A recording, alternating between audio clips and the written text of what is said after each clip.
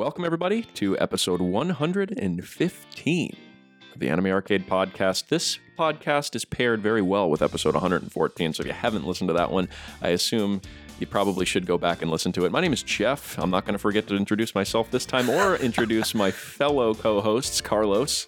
Chisu. Logan. Yo. Eric. Yosero. And Steven. What up, guys? So Maru. Doing it for him. Just Maroing in the background. Yeah. I'm always Maroing. Mirai Dura. Yay, you did it! So we just finished our discussion on our trip to Japan. It has been a long discussion, and we fully expected it to be because we did a lot of stuff, and I'm really hoping that you guys all enjoy listening. Hopefully you listen to part one. If not, go back, listen to part one, listen to part two. We did a lot of stuff in Japan, and I really am excited to share it with you guys. I guess I don't really have much else to say. What do you guys, anything you want to add? We say far too much already in this podcast. So, last call for our Anime Arcade 2020 Japan trip merch. I guess I'll just kind of shout that out. I mentioned it in the last cast. End of February, that kind of design will be taken down forever, and you guys will lose your chance to own it. So if you do want to kind of support us and be part of this little piece of our podcast history, it's a pretty cool design too, I think. And Logan even got some compliments from an actual Japanese dude from it. So go ahead and check out the link in, I guess I'm going to put you on the spot, Logan, and have you put it in the description. For sure. Yeah, absolutely. End of February 2020 will be your last chance. So thanks for listening, everybody. And if no one else has anything to add, I will let us get right to it. Enjoy.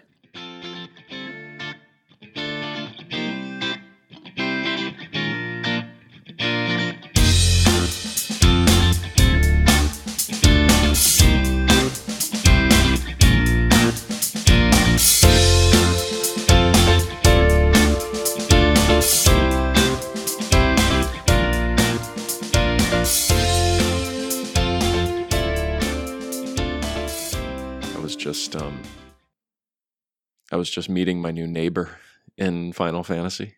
Oh, Jesus. Jeez. That's what I was doing while you guys were actually preparing and starting and talking about the podcast, was talking to my new Mikote neighbor that I just saw out in her front yard. Ownership. Yeah. Wow. Jeff is now a homeowner in an MMO. Congratulations. Honestly, the first time since I played Ultima Online that I actually owned any type of virtual property. It's an exciting moment. I almost feel like I bought a real house. Except you did buy a real house. You're living in it right now. So yeah, what's going on, guys? How we doing? Are we? I would like to say we should be more recovered from the trip than we were last time we recorded, but Logan begs to differ me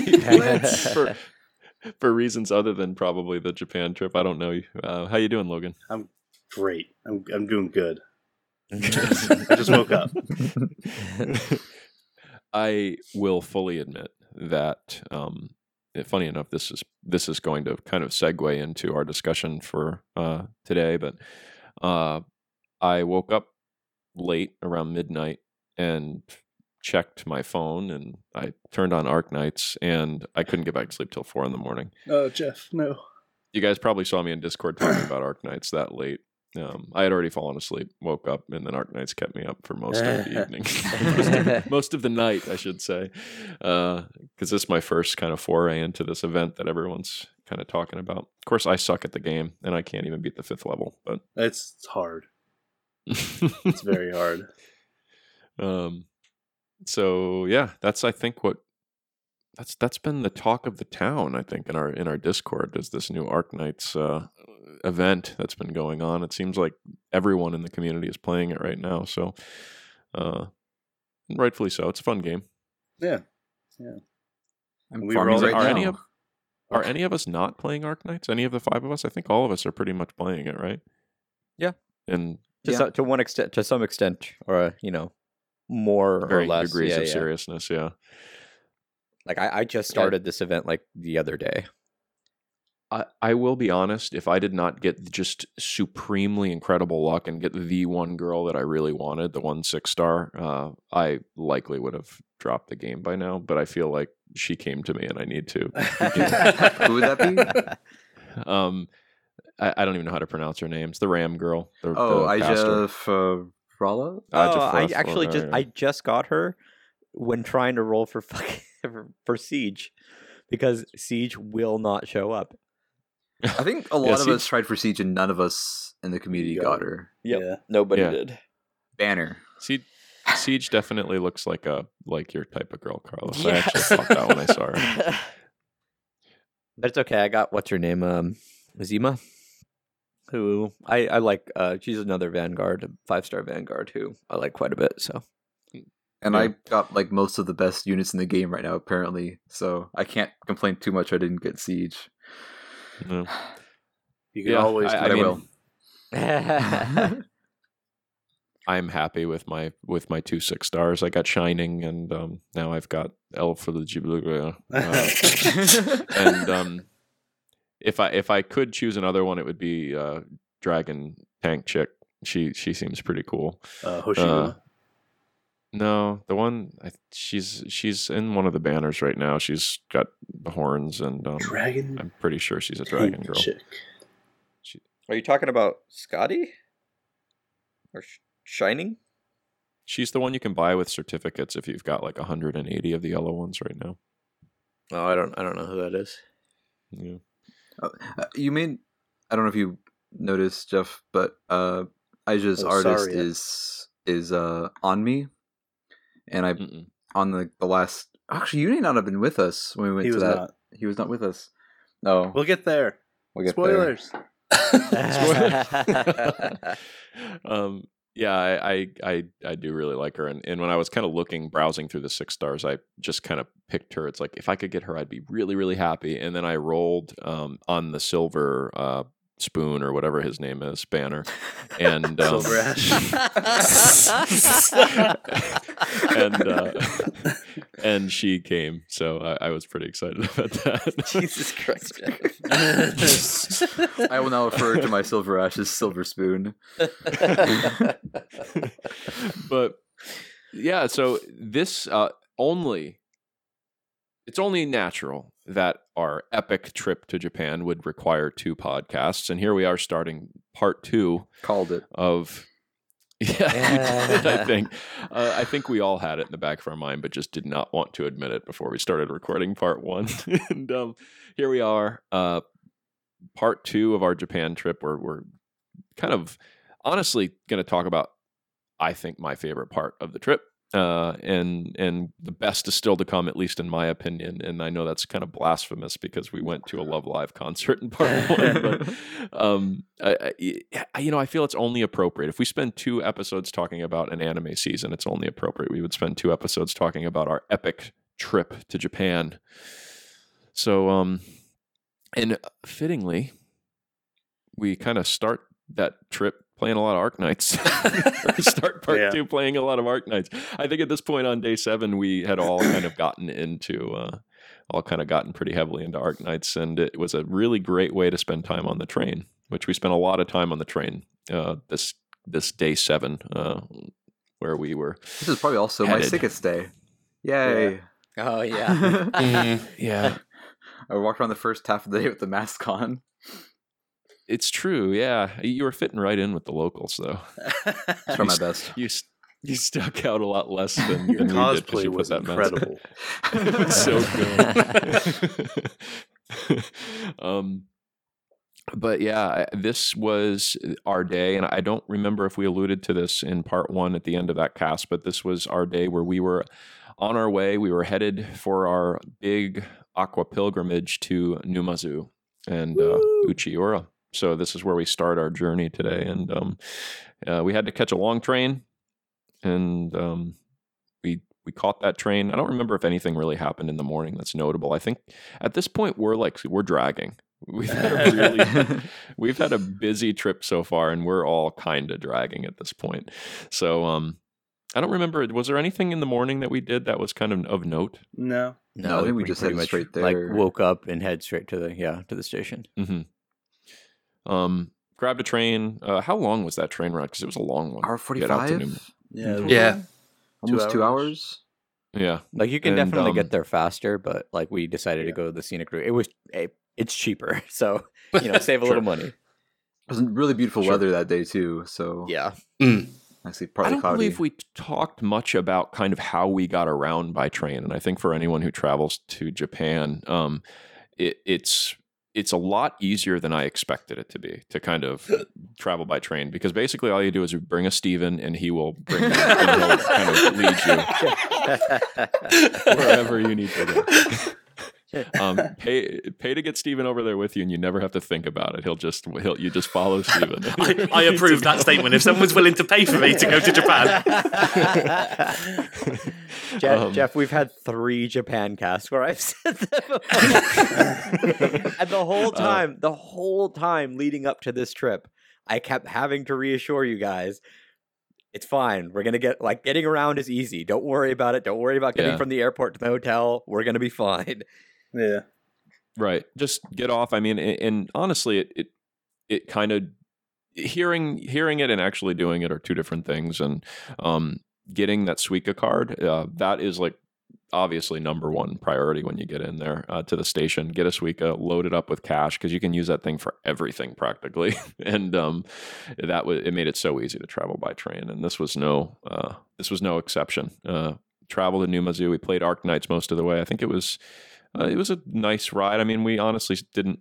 You say take the scenic route, but I don't remember seeing much other than my phone screen and the buildings outside. I was constantly looking outside. Yeah. I kept pointing to you guys like every time. Yeah. Well, not you, because you were on the other side of the train, but like I wanted you guys to see some of this. It was a beautiful day, so every time I would notice something, I'd be like, "Hey, Eric, look," or "Hey, Logan, look," like pointing out stuff to you guys, so you guys would look up from your fucking phone. Yeah, I took a lot of pictures and videos from just the train ride.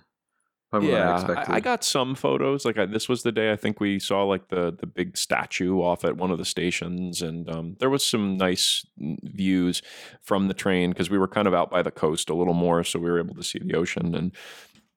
But honestly, getting into Numazu, we had another trip from Numazu to get out to Uchiura, but we got to Numazu, and there was. We get off the train, and of course, you see the Love Live. You can tell Numazu has fully embraced Love Live. I think the first thing I personally remember seeing that made me kind of realize like we're in Numazu was seeing the Napo bread stand with all of the like themed breads with the girls on it. That was the first thing I saw that kind of stuck out to me. What did you guys kind of see first? What'd you think? I'm pretty sure one of you was already in there buying Napo by the time me and Steven ran in there. Like before I even really registered what was going on, it's like, oh, you guys are already buying food. I of course couldn't resist. What did they have? They had there was 2 flavors. 3. There was 3. Was there 3? Yeah. Well, 2 that had Love Live girls on it. I don't think all 3 had the Love Live. Only 2 of them did. Yeah, the tiramisu one had the Love Live Girls one, and that's a promotion from the Love Live movie, the Sunshine movie, I should say. And then the other one was the new flavor. Yeah, it was red bean paste and cookie. Yeah. I like red bean paste. The cookie with it, I would have been happy with just the red bean paste, honestly. I liked it. My flavor, my taste probably wasn't at the peak. They were good. I mean, it was a good snack. I mean, it's more than a snack. It's like a full, like, kind of stick of bread with like sweet filling in it. And I really went all out on that. I'm not usually a sweets eater, but I totally let myself just, devour the sweet things in Japan. And this was no exception. I just, the idea like that I ate that entire loaf of bread. Like it's kind of crazy, but it was really good. And of course, across the street from the Napo stand was the Sun Sunshine Cafe, which we didn't waste too much time in going to, I don't think. So we were starving. It was pretty much the only place we could have gone to and still had time to, make it to Uchiura. So, and it's literally right across the street from the station, so not really hard to get to either. I'll be honest, like it looks like it was very hastily erect there. Like it didn't look like it was. It looked like it kind of reminded me of like a tent that was put up like there a pop-up temporarily. shop, kind of. Yeah. So I was kind of shocked by that, but I suppose it's not something that they expect to be there forever, even though it's probably been there a lot longer than maybe they initially expected it to be. Oh yeah. And yeah, so we went to that, and it wasn't that busy. We were some of the only people in there, actually. Yeah. I mean, the day we went there, it was, at this point, we're a few days out from the concert on like a weekday. Yeah, there's not going to be a whole lot of people there. I was honestly still surprised. It seems like most people went to, maybe the people who went and traveled to Japan or traveled in were, they must have gone earlier, and then after the concert, that was like the end of their trip, because I noticed there was not very many people in the area, in Numazu, and then ultimately in Uchiura, which was kind of nice in a way, but I just expected to see more. But I mean, we constantly ran into people, like mostly the next day, I guess. But we kind of did, yeah. But it was like sporadically, where I was kind of more expecting there to be mobs of Love Live fans at this point. But like you said, it's like a weekday. It's a weekday, I suppose. It's a weekday, 4 days or 5 days after the concert. Yeah, middle of the week. Fair. Yeah. I told you guys, I was surprised. I was a little bit surprised because this is the first time I've ever been to the Sunshine Cafe when I didn't have to stand in a line to get in. Like that's the first time I've ever been seated like immediately. So, before we were seated though, we did we hit the gacha first or afterwards? We hit the gacha at first, and then I hit it afterwards as well on the way out. Yeah. They had these really cool like swimsuit minifigures that you could get in the gacha, and I really wanted the Daya one. I had actually seen art of Daya in this pose when we went to the previous cafe at the airport, and when I saw that there was a figure for it, I went for it. And I had a 1 in 3 shot, and I was not hopeful that I'd get it, but I managed to win the gacha and get the one that I wanted, which is a first for me, I think, and a last for me on this trip, honestly. I don't know that I actually got lucky on gacha personally any other time. I think our gacha luck was exciting. Just generally pretty good at the Sunshine Cafe. Even with like especially good on the way out when we had a very a very generous that was all by chance. Yeah, that was all by chance. Wink. Well, we'll get to that, but yeah. So you got Daya. I wound up with Ruby. I eventually got Yoshiko on the way out, but I ended up with Ruby and Logan. You got Kanan, right? Yeah. No one else drew on that one, right? No. Okay. We just had the 4. So got in, got our table, and like maybe like 2-3-ish groups in there. Sounds about right. So yeah, that's the first time I've ever seen that. But again, midday weekday. I'm usually there like, end of the week or just after a concert. So not terribly busy. And I will say this is probably not the worst I've ever had. Like the food's ever been for me. Yeah, I would agree. Great. Yeah. Yeah. Maybe it's because it's like it's not immediately after a concert and they're not terribly busy. But even then, I don't think like they could have made the food a whole lot better. The drinks were fine, but then I always like the drinks there. It's always some variant on, the girls or whatever. But I mean, it's kind of hard to mess up the drinks. Honestly, they're either flavored sodas or juices of some kind. But yeah, the food was. I was so hungry that I just kind of. I just ate it. I can't say that it was really good. Steven and I had the same thing, and then I think all three of you guys had the same thing, right? Yeah. Well, yeah. The potato bowl. Jesus. Honestly, The wake up Yours- challenger. yours was impressive. The portion size was impressive. And to be honest, I love tater tots. So I saw that and I was really I hate excited tater about tots, so this was a nightmare really? for me. Oh man. Yeah. They're my least favorite form of potato. Now everyone's thinking. Okay, I'm gonna leave now. My job here is done. Everyone's thinking like, oh, what's my least favorite form of potato? So listener out there, if you're interested in interacting with the podcast, jump into podcast discussion and tell us what your least favorite form of potato is. and if you're interested in joining the podcast community, we'll have that information for you at the end of the podcast. I think I was fine with mine because I was just hungry, so I just wanted food. Yeah, I was fine with it. It was but it's hard to fuck up that kind of food. But It was just so much. There was so much. Like even for us who we hadn't eaten all damn day except for the Napo Pun when we got off the train, and B, like they've done better before, like much better than that. So I was like, okay. The proportions were just way off. It was like 90% tater tots, like 3 chicken nuggets, and then a small dollop of like French fries and shit. red sauce and sour cream or something. I don't even know. Yeah, there was sour cream on it. It was so weird. Steven and I got a like squid ink, like a black pasta. I think it was a Yoshiko themed dish, and I mean, I love squid ink pasta. I've anytime I kind of see it on a menu when I go to like an Italian place, I usually get it. But this basically just tasted like pasta with butter on it. Yeah. That's really the best I could describe. So not terrible, just not really impressive. Yeah, that would be about my review of it.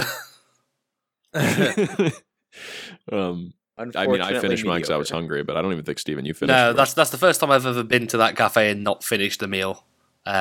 I just couldn't get through it. It was just a plate of pasta. Yeah, we didn't really stick around. Like normally, I'm there for a while getting drinks and stuff like that. But honestly, after the Wake Up Challenger Bowl, I was like, yeah, I don't think I can fit anything else in my stomach. Yeah, My stomach's pretty much all just potato right now. Kind of wish I got a parfait, but Eric and I were talking last night that we wish that we'd gotten more parfaits and more crepes on this trip.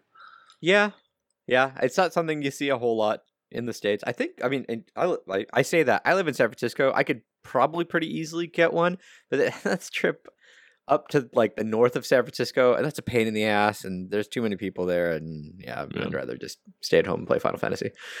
I think after my egg experiences, I was just nervous about having anything that potentially, because ice cream can have egg in it. So I was just like, I'm going to stay away from the parfaits. I was just kind of being extra careful. But yeah, I kind of wish I'd at least had one at some point during the trip. No gelato for Jeff.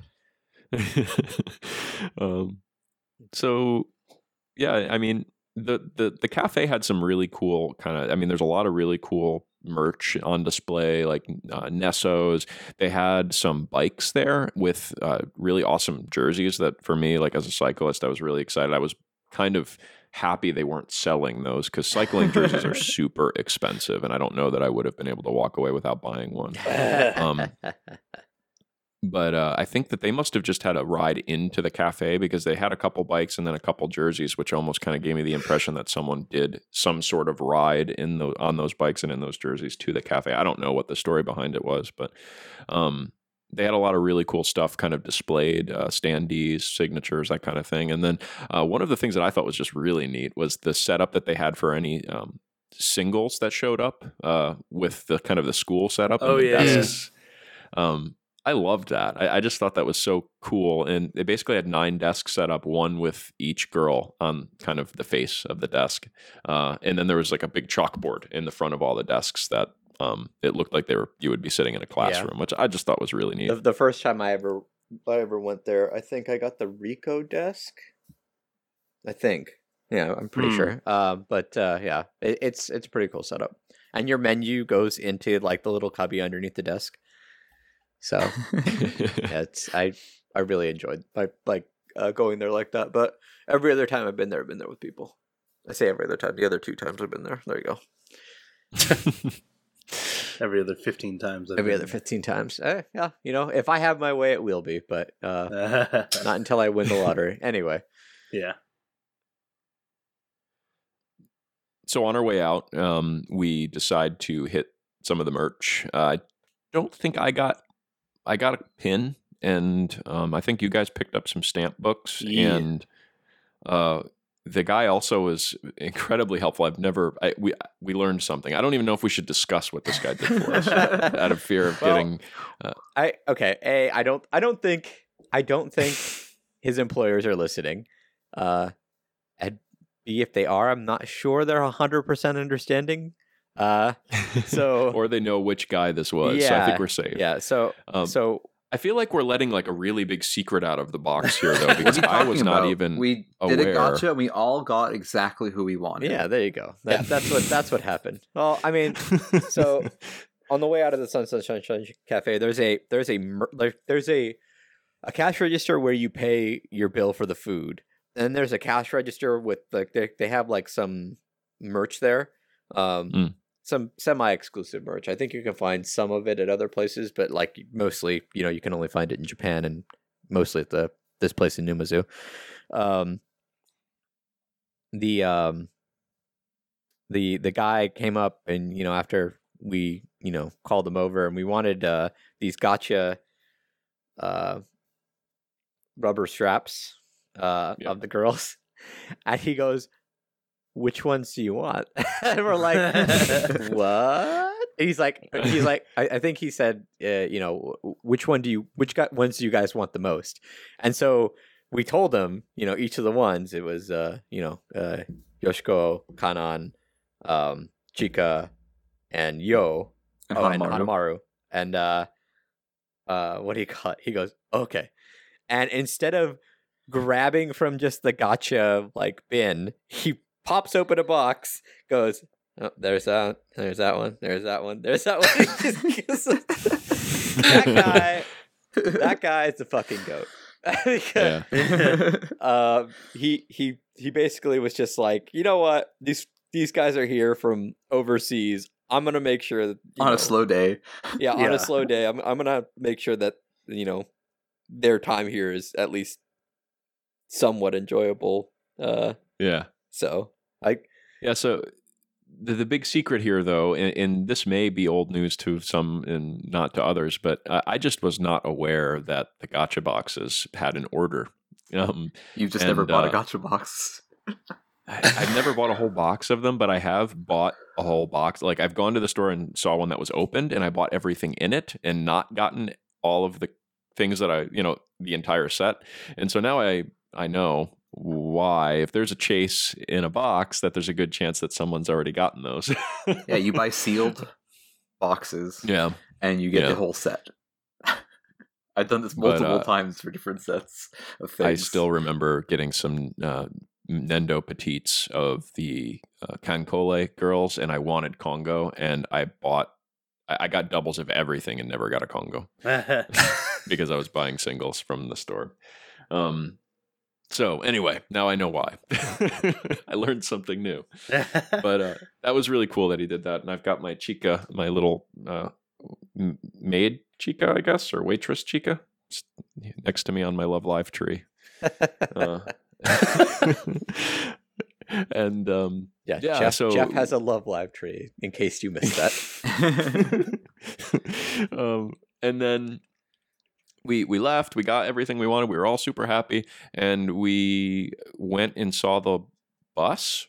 I think that was when we were ready to board the bus and got to kind of see the buses there, the ones that had the signatures on them, the Love Live buses, which was pretty cool. And we board the bus and get ready to go to Uchiura for our bus trip. The first time I was actually on the road as a passenger in a vehicle during this trip. First and only time, really. Well, out of 2 times, because we had to wait back. Sure. So what did you guys think of the bus ride? It's cramped. That's a tiny bus. Buses are not meant for Americans, especially big guys like me. But I don't think it was cool. any of us really were able to fit our legs behind the chair in front of us. I don't remember us any of us like sitting straight forward. It's it's a Japanese-sized bus for sure. Yes. I think that was the first time that I really felt like I was really oversized for a lot of Japan things. Because I didn't have any problems with any chairs and stuff except for that bus. There was several times. I think the first time was the concert. The seats were pretty cramped. The trains were always... The trains, usually we weren't on a crowded train, and if we were, I didn't sit down, so I never had an issue on those. But if you were sitting in just the seat on a train, they were very cramped. Like, I was having to really push my shoulders in to fit if I was next to people. Oh, sure. But this, the bus was definitely not exactly comfortable. I think it's at one point, Eric, because people were getting on, I tried to cram in. Was it with you? I think with you and I crammed into one seat. Because outside, that was definitely an uncomfortable little stretch of the trip, to say the least. But some notes for me from the trip, and you guys can, kind of react, was having the kind of Ruby narrating the trip. That was super, super cute. Yeah. We got some of it on video. That was adorable, I thought. So cute. The view... This is really when I started to actually pay attention. I wasn't playing Arknights anymore like I was on the train. And the view from the bus and kind of going down the city streets, or the town streets, I should say, for the first time. And, this was kind of the only time there and back that we actually got to be on the streets. That was kind of a fun experience and a little bit different. And then the kids, the school kids that got on the bus and the way that they were acting was kind of fun. I'll let you guys describe that. Yes. There was a legendary child on that bus. Oh, God. That kid is a fucking legend. He somehow, I don't know, maybe his parents, maybe some degenerate TV or something like that, he learned how to flip people off. And he was flipping people off the entire bus ride. Just anybody. Giving him the bird. Everyone outside. And my favorite was, I didn't notice until and when the people were his classmates. Yeah, he got off the bus and he gets off the bus, turns around so he's facing the bus, and as he's walking backwards, is just flipping his buddy off with as hard as he can. And I'm like, this little fucking bastard. Oh my God. I wonder if that's I mean, I've definitely seen more people flipping each other off in anime than in Western TV. Yeah. It's way more common in anime. It's probably seen as less rude, Maybe, yeah. It's probably for them it's a rude gesture, but it's not how we perceive it. It's like when I thumb my nose at you, sir.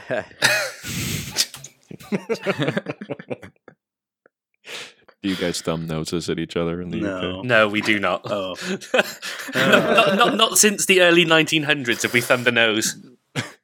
Bring it back. That was funny though. Kind of at one point, the bus just filled up with kids going home, I'm assuming from school. And that's when I crammed in with Eric, and that was for the most part they were quiet. The kids up in the front, and especially the one that was flipping everyone off, was definitely less. So I thought it was kind of cool because they just how the one kid actually thanked me as he was getting off the bus for moving for him and his friend, which I thought that was kind of cool. Because we were taking up the entire back of that bus, so yeah, we weren't really giving much space for anyone else. And so after the relatively, I don't know if it was a long bus trip. It took us 35, 40 minutes on the bus. Yeah, about that. There was there was a fair amount of stops, and it was just kind of cool. It at no point did it feel long to me, even though we were on the bus for 30 to 40 minutes. We arrive in Uchiura right around the aquarium, I think right across the street from the aquarium. And the bus takes off. I say goodbye to the, at least for now, to the bus of Chika and Yo and the shot on bus. And we arrive across the street from the aquarium, so we say hello to the aquarium for now, and we'll get back to that later. And we walk down because at this point we need to check into where we will now be staying for the night. I don't know that we've really talked about this, but we are staying this night at Chica's house. I mean, this was unreal, and I feel like we must have at some point talked about our excitement of staying at Chica's house, but this was kind of like the one thing I was looking forward to with this trip, where I was really going to get to experience not just like Tokyo, which is where we spend most of the time we're in Japan. This is like our foray into traditional Japanese culture and life, and even though there's the whole Chica's house element of it, this is a ryokan, a Japanese inn. Yeah. So for those of you planning a trip and wanting to go, for an aqua pilgrimage, this is the Yasudaya Inn. So don't just look up Chica. Well, I was gonna say don't just look up Chica's house, but I mean, you probably... like how we decided on actually doing this. Yeah, that devious Steven. Yeah. I mean, yeah, you guys can, because you guys apparently were behind the scenes on this a little bit. Well, we were talking about our accommodations when we got to Numazu, because Steven, me and you stayed at the Riverside Inn the last time. Yeah, that's right. Yeah, right next to Johanne's house. Yeah.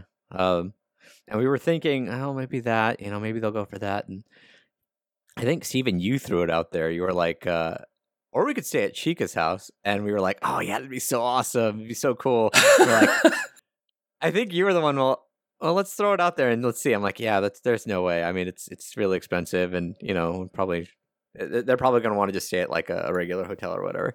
Yeah, definitely a pot shot to nothing. We were really not expecting you guys to go for it. And like, we put it in the chat. I think, Steven, you might have put it in the chat. Yeah. And, you underestimated us. I vastly underestimated. Immediately, everyone's like, "Yeah, let's do it." I was like, "Oh." We were a little bit dumbfounded. I think I put in the other chat to Carlos. I think I just sent him shit. Yeah, that was like a no-brainer for me, because there was no way I was going to be happy going to Japan without at least doing a hot spring thing. I mean, it's like, to me, that's Japan, that you have to do that. And for it to be part of a Love Life pilgrimage and get to experience that, it was the perfect thing. And I think between the five of us, the price was, it was probably the priciest thing we did, but split between the five of us, it was not unreasonable. Yeah, it was affordable. Yeah. As you hear us talk about this experience, it was well worth it. I would do it. It was the best money I spent the entire time I was there, quite frankly. I would definitely say my only mistake was suggesting it before I'd figured out how we actually book it. So was it complicated, the booking process? There's literally only one. You have to book it through Rakuten Travel, which is a Japanese travel company, which is based in like Singapore or Thailand. And it's not hugely foreigner friendly. Well, this, Steven, like, kudos to you, man, because there's so much that we did while we were in Japan that it wouldn't have been possible if you hadn't gone through the hoops and figured that kind of stuff out. So I really just, if I haven't done enough, I really, really need to like shout out, man, how awesome that was. Because like, there's no way I would have ever been able to experience this if you hadn't done that. It gave me something to do on an evening after work. Well, as mentioned earlier, just hire yourself a Steven for your next trip to Japan, because he will make it. If you pay for him to go, I'm sure he will make it worth your while. I can confirm. Find yourself a Love Live enabler like Steven. Or don't if you want money. Or don't if you want money, yeah. So worth it. What is money? Money is worthless compared to what we experienced here. So to get into that, we get off of the bus. We're across the street from the aquarium, and we do make our way back to the aquarium, but at this point we don't have time for the aquarium. We need to get to Chica's house, to the ryokan. So we relatively short walk down the road, and we arrive at just it was perfect, right? I mean, just a traditional Japanese building. You had kind of the little curtains hanging down there that you would expect, and the little Mikan in the window, showing us that, of course, we were at the right place. This was Chika's residence. And we walk through. This is, of course, right across the beach, right across the street from the beach, where so much of Love Live Sunshine, so many important moments take place in that show. And we walk in because we need to check in by a certain time, and we were getting kind of close to that time at this point. So we arrive. We're greeted by the attendants, I guess. I don't know what you'd call the people who are there, but they greet us right at the door. And they're in their yukatas, and we take our shoes off, and we are swiftly brought to a table where we're presented with tea and what was it? Manju. Manju? Mm-hmm. Yeah. And I think kind of this, and you obviously Chika everywhere, right? I mean, there was even a flower stand from the concert already in the lobby area. I call it a lobby loosely because it's not a lobby in the most traditional sense. It's like the entryway of the inn. There was a flower stand already there. So they had already carted a flower stand just from a couple days before at the concert to the Chika's house, which was pretty cool. But it was just a really interesting kind of fusion of anime in Chika and very traditional Japanese inn. And I was just blown away. I mean, I was in awe. I think kind of this was the moment of the whole trip where I was just taken aback. It was just so impressive walking into that place for the first time. What'd you guys think? Yeah, I mean, I'd seen the outside of it before. I think we briefly walked up and saw a bit of the inside of it last time around. But yeah, being actually inside and seeing all the Love Live stuff mixed with the very traditional, because there are like traditional Japanese like the furniture and like paintings and stuff like that. But also, like this is a ryokan. You're meant to. It's meant to be like something that like a place where you can do pretty much anything you want within reason. So there's like a karaoke machine and a TV and stuff like that. So it's an interesting fusion of cultures, fusion of Japanese, different types of Japanese culture. There you go. Yeah. So you had kind of said this while we were there. Carlos or Steven, I can't remember who, but you basically, because we walked in and there was a TV there with a karaoke machine, and I even kind of imagined as we were sitting there drinking tea, like it would be cool to come down into this entryway and watch Love Live while we were here. Of course, we didn't have time to do that, unfortunately, but it was like, and you had said like, really, you're meant to treat this like your home. Like after you're welcomed in there, they want you to use the facilities as if they're your own, right? Yeah. Mm-hmm. I think Steven was the one who mentioned that, but yeah, like, I mean, it's just, Japanese customer service, especially at ryokans is like regular Japanese customer service is a cut above. Japanese customer service at a ryokan is even farther than that. It was unreal. It really was. So we were greeted by a younger guy who, he took our passports. We were checked in. We had our tea and our manju, and when we were finished, he was ready to bring us to our room.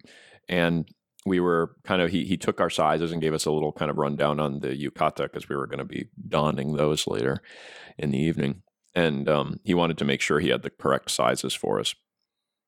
And so we walked to our room, and to kind of walk to the room was really, the place was a lot bigger than I expected it to be when we first walked in. It kind of looks like a small building, but the way it was designed, the walk to our room was relatively long, and it was quite beautiful. And, we're walking on the tatami mats, and it just felt so good on your feet. And, of course, we had taken our shoes off at the front, which was like the first time I'd really experienced the whole, I guess, the Nomi Hodai, we took our shoes off, but this was kind of the first time I really took them off the minute I walked into the door and got to feel the kind of tatami mats on my feet. And there was some just really beautiful little courtyard areas and pictures on the wall. And it was surreal, honestly. And So we walk down a hallway, up some stairs, and we make it to our room, which has a really nice sign on the front that says Steven. Apparently, I think we're in like the Aoi room or something. And we get into the room, and I think we were all at this point in awe. At least I was. I was kind of speechless. It was way more than I anticipated it being. The room itself was pretty big, and then, of course, the view was just unreal. We just had this. I'll let you guys describe the view because I feel like I'm taking over the entire conversation. Go for it. Yeah, our room overlooked the I don't know, was it the ocean out there, right? At least the beachfront. So the beach that you see in the anime a lot, we had a view right down on that. It's actually called the Uchiura Bay. That's what we were overlooking. Okay, gotcha. Yeah, it was really, really good. It was a little cloudy, so some of the view was kind of obscured, but there was a small bit of Mount Fuji that we could see, actually. I got a picture of it. You can see just a very thin sliver of it. Above the clouds, too, which was just impressive to me. It was actually kind of like sandwiched in between the clouds. So it was really, like on a clear day, it would be just an unbelievable It was like Mount view. Fuji peeking through the blinds and being like, what are you foreigners doing here? Yeah. Yeah, because it was like early evening at this point, early afternoon, late afternoon. Yeah. I think we got there. We had to check in by like 5:40 at the latest, something like that. We got there around 4, I think. Right around that time, yeah, I think so. Yeah. Yeah, but the view was fantastic. The room was fantastic as well. Yeah, so we had it was a weird setup where they had this like front room that was actually kind of large, but was really I think there was like the storage where our futons for the night were, and where they stored the table was there in that front room. And then there was the kind of like what I can only call like a living room, where there was like a table and like seats on the floor set up for us. And then there was the balcony area, which had a nice coffee table and like 4 seats and the view of the beach and everything. And then there was a toilet area, and in front of the toilet area there was like a I don't know how to describe, like a changing room. It had like a mirror, something like that. But yeah, like it was big, a lot bigger than I like. That was kind of a theme for the trip. Like a lot of the places we went to, they were a lot bigger than I was expecting, and this was no different. The guy who let us in, who led us into the room and throw out, was, as he put it, the only staff member who spoke English, which very appreciative that he was on hand on that day. And he actually informed us that the room we were staying in was the room from School Idol Festival All-Stars, which is the new game, which will be coming out in English relatively soonish. It says spring 2020. That's like the tentative date. But it's out in Japan, and in chapter 4 of the game's story, it takes place in that little room in the ryokan. So that was pretty cool to find that out. And he was kind of a Love Live fan himself, which was, he seemed kind of excited when he realized that we were there as Love Live fans as well. Yeah. He was what was it? Yo, Kanan, and he likes I from Nijigasaki. So I remember that was, I think, how the conversation of because I guess I is in the chapter that we were in that room. I guess I is in that scene, and I think that's what brought up the point that we were in the same room as that scene takes place in chapter 4 of the game, which was just kind of cool. It was kind of neat knowing, especially when I get to play that game, that we were there. Yeah. He was. I think that's probably the most comfortable this trip that I was using any Japanese with him. Yeah. It's very difficult to. You guys now know, like, Japanese people just don't talk to you. It just doesn't happen. So, but yeah. And if they have to interact, it's just a lot of pointing and it's mostly like a customer on a customer service basis. And you don't get a whole lot of it outside of a customer service basis. But yeah, like real nice guy. Unfortunately, we didn't get to see him the next day when we were leaving. But yeah, until then, we set our stuff down, marveled at the room, took quite a few pictures, and then we were off to the beach because I think we had maybe an hour and a half or so before we needed to be down for dinner. So at this point, we kind of had some time to kill, and we figured let's check out the beach and maybe grab some alcohol for later. Standard anime arcade trip. So yeah, we left. We walked down. We left the Ryokan. We walked across the street to spend some time on the beach, where again, this was probably one of the most important places in Love Live, as far as the entire franchise is concerned, and especially Sunshine. This is the beach where a lot happens during the show, and it was just kind of cool to be on that beach and kind of connect it with the scenes from the show, and contemplate whether I should do a flip and a cartwheel on the beach. No, Jeff. No. Yeah, Jeff thinks he's 10 years younger than he is when he's traveling because he was like, I was convinced you were going to try, and I was convinced you were going to hurt yourself. I think I definitely was very close to trying, but I thought a couple of things. I'm like, first of all, do I really want to get my stuff all dirty? Because it's got to all go back because I was almost certainly going to fall on my ass. And second, do I want to risk breaking my wrist, trying to do a, somersault cartwheel backflip thing? There's no way I was going to do it. It was more of just I got to at least try, but I'm glad you guys talked me out of it, because this trip may have been very different. I was ready to film it. God, I'm so glad you did. What we did end up doing is like every other Love Live tourist that comes there, we wrote Aquas in the sand, and then we saw that everyone else on that beach was writing Aquas in the sand. Yeah, there was a lot of kind of varying states of, still intact. Many people had written Aquas in the sand. But we wrote ours. In fact, we even wrote Anime Arcade next to it. So maybe you're listening to us because you saw that in the sand. Domo. So cheesy. Yo, Watanabe, yo.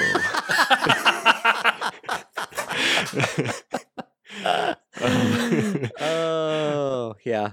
So we we spent some time at the beach. There was a guy actually with some figures there he was setting up some really cool, what probably were really cool photos of some of the girls on the beach with the sunset in the back, which was, again, I kind of wish I could have seen those pictures because they probably were pretty cool.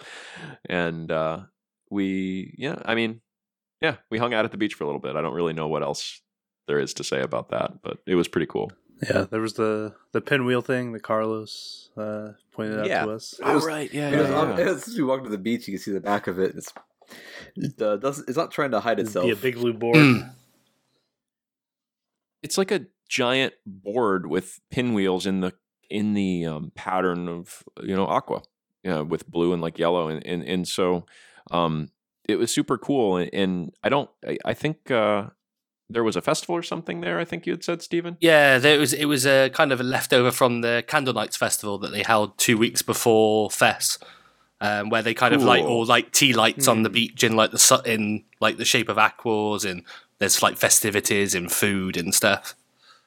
Nice. Yeah, I mean that would have been cool if that was going on over there, but yeah, I mean it was really neat. And in fact, right across the way there was a little dock where there was a boat that actually had kind of pictures of the girls on it that was docked there at 1 or 2 points during I'm assuming that boat probably goes over to the island that was across the bay. But in kind of neon lights, it said Love Live Sunshine, I think, on there as well, which was cool as well. But yeah, it just kind of being on the beach. I think we'd probably spend at least a half an hour just kind of there and hanging out, I suppose. So soaking in the I guess Love Live nostalgia. I don't know. Mm-hmm. Mm-hmm. It was kind of just a surreal feeling as a fan of the franchise.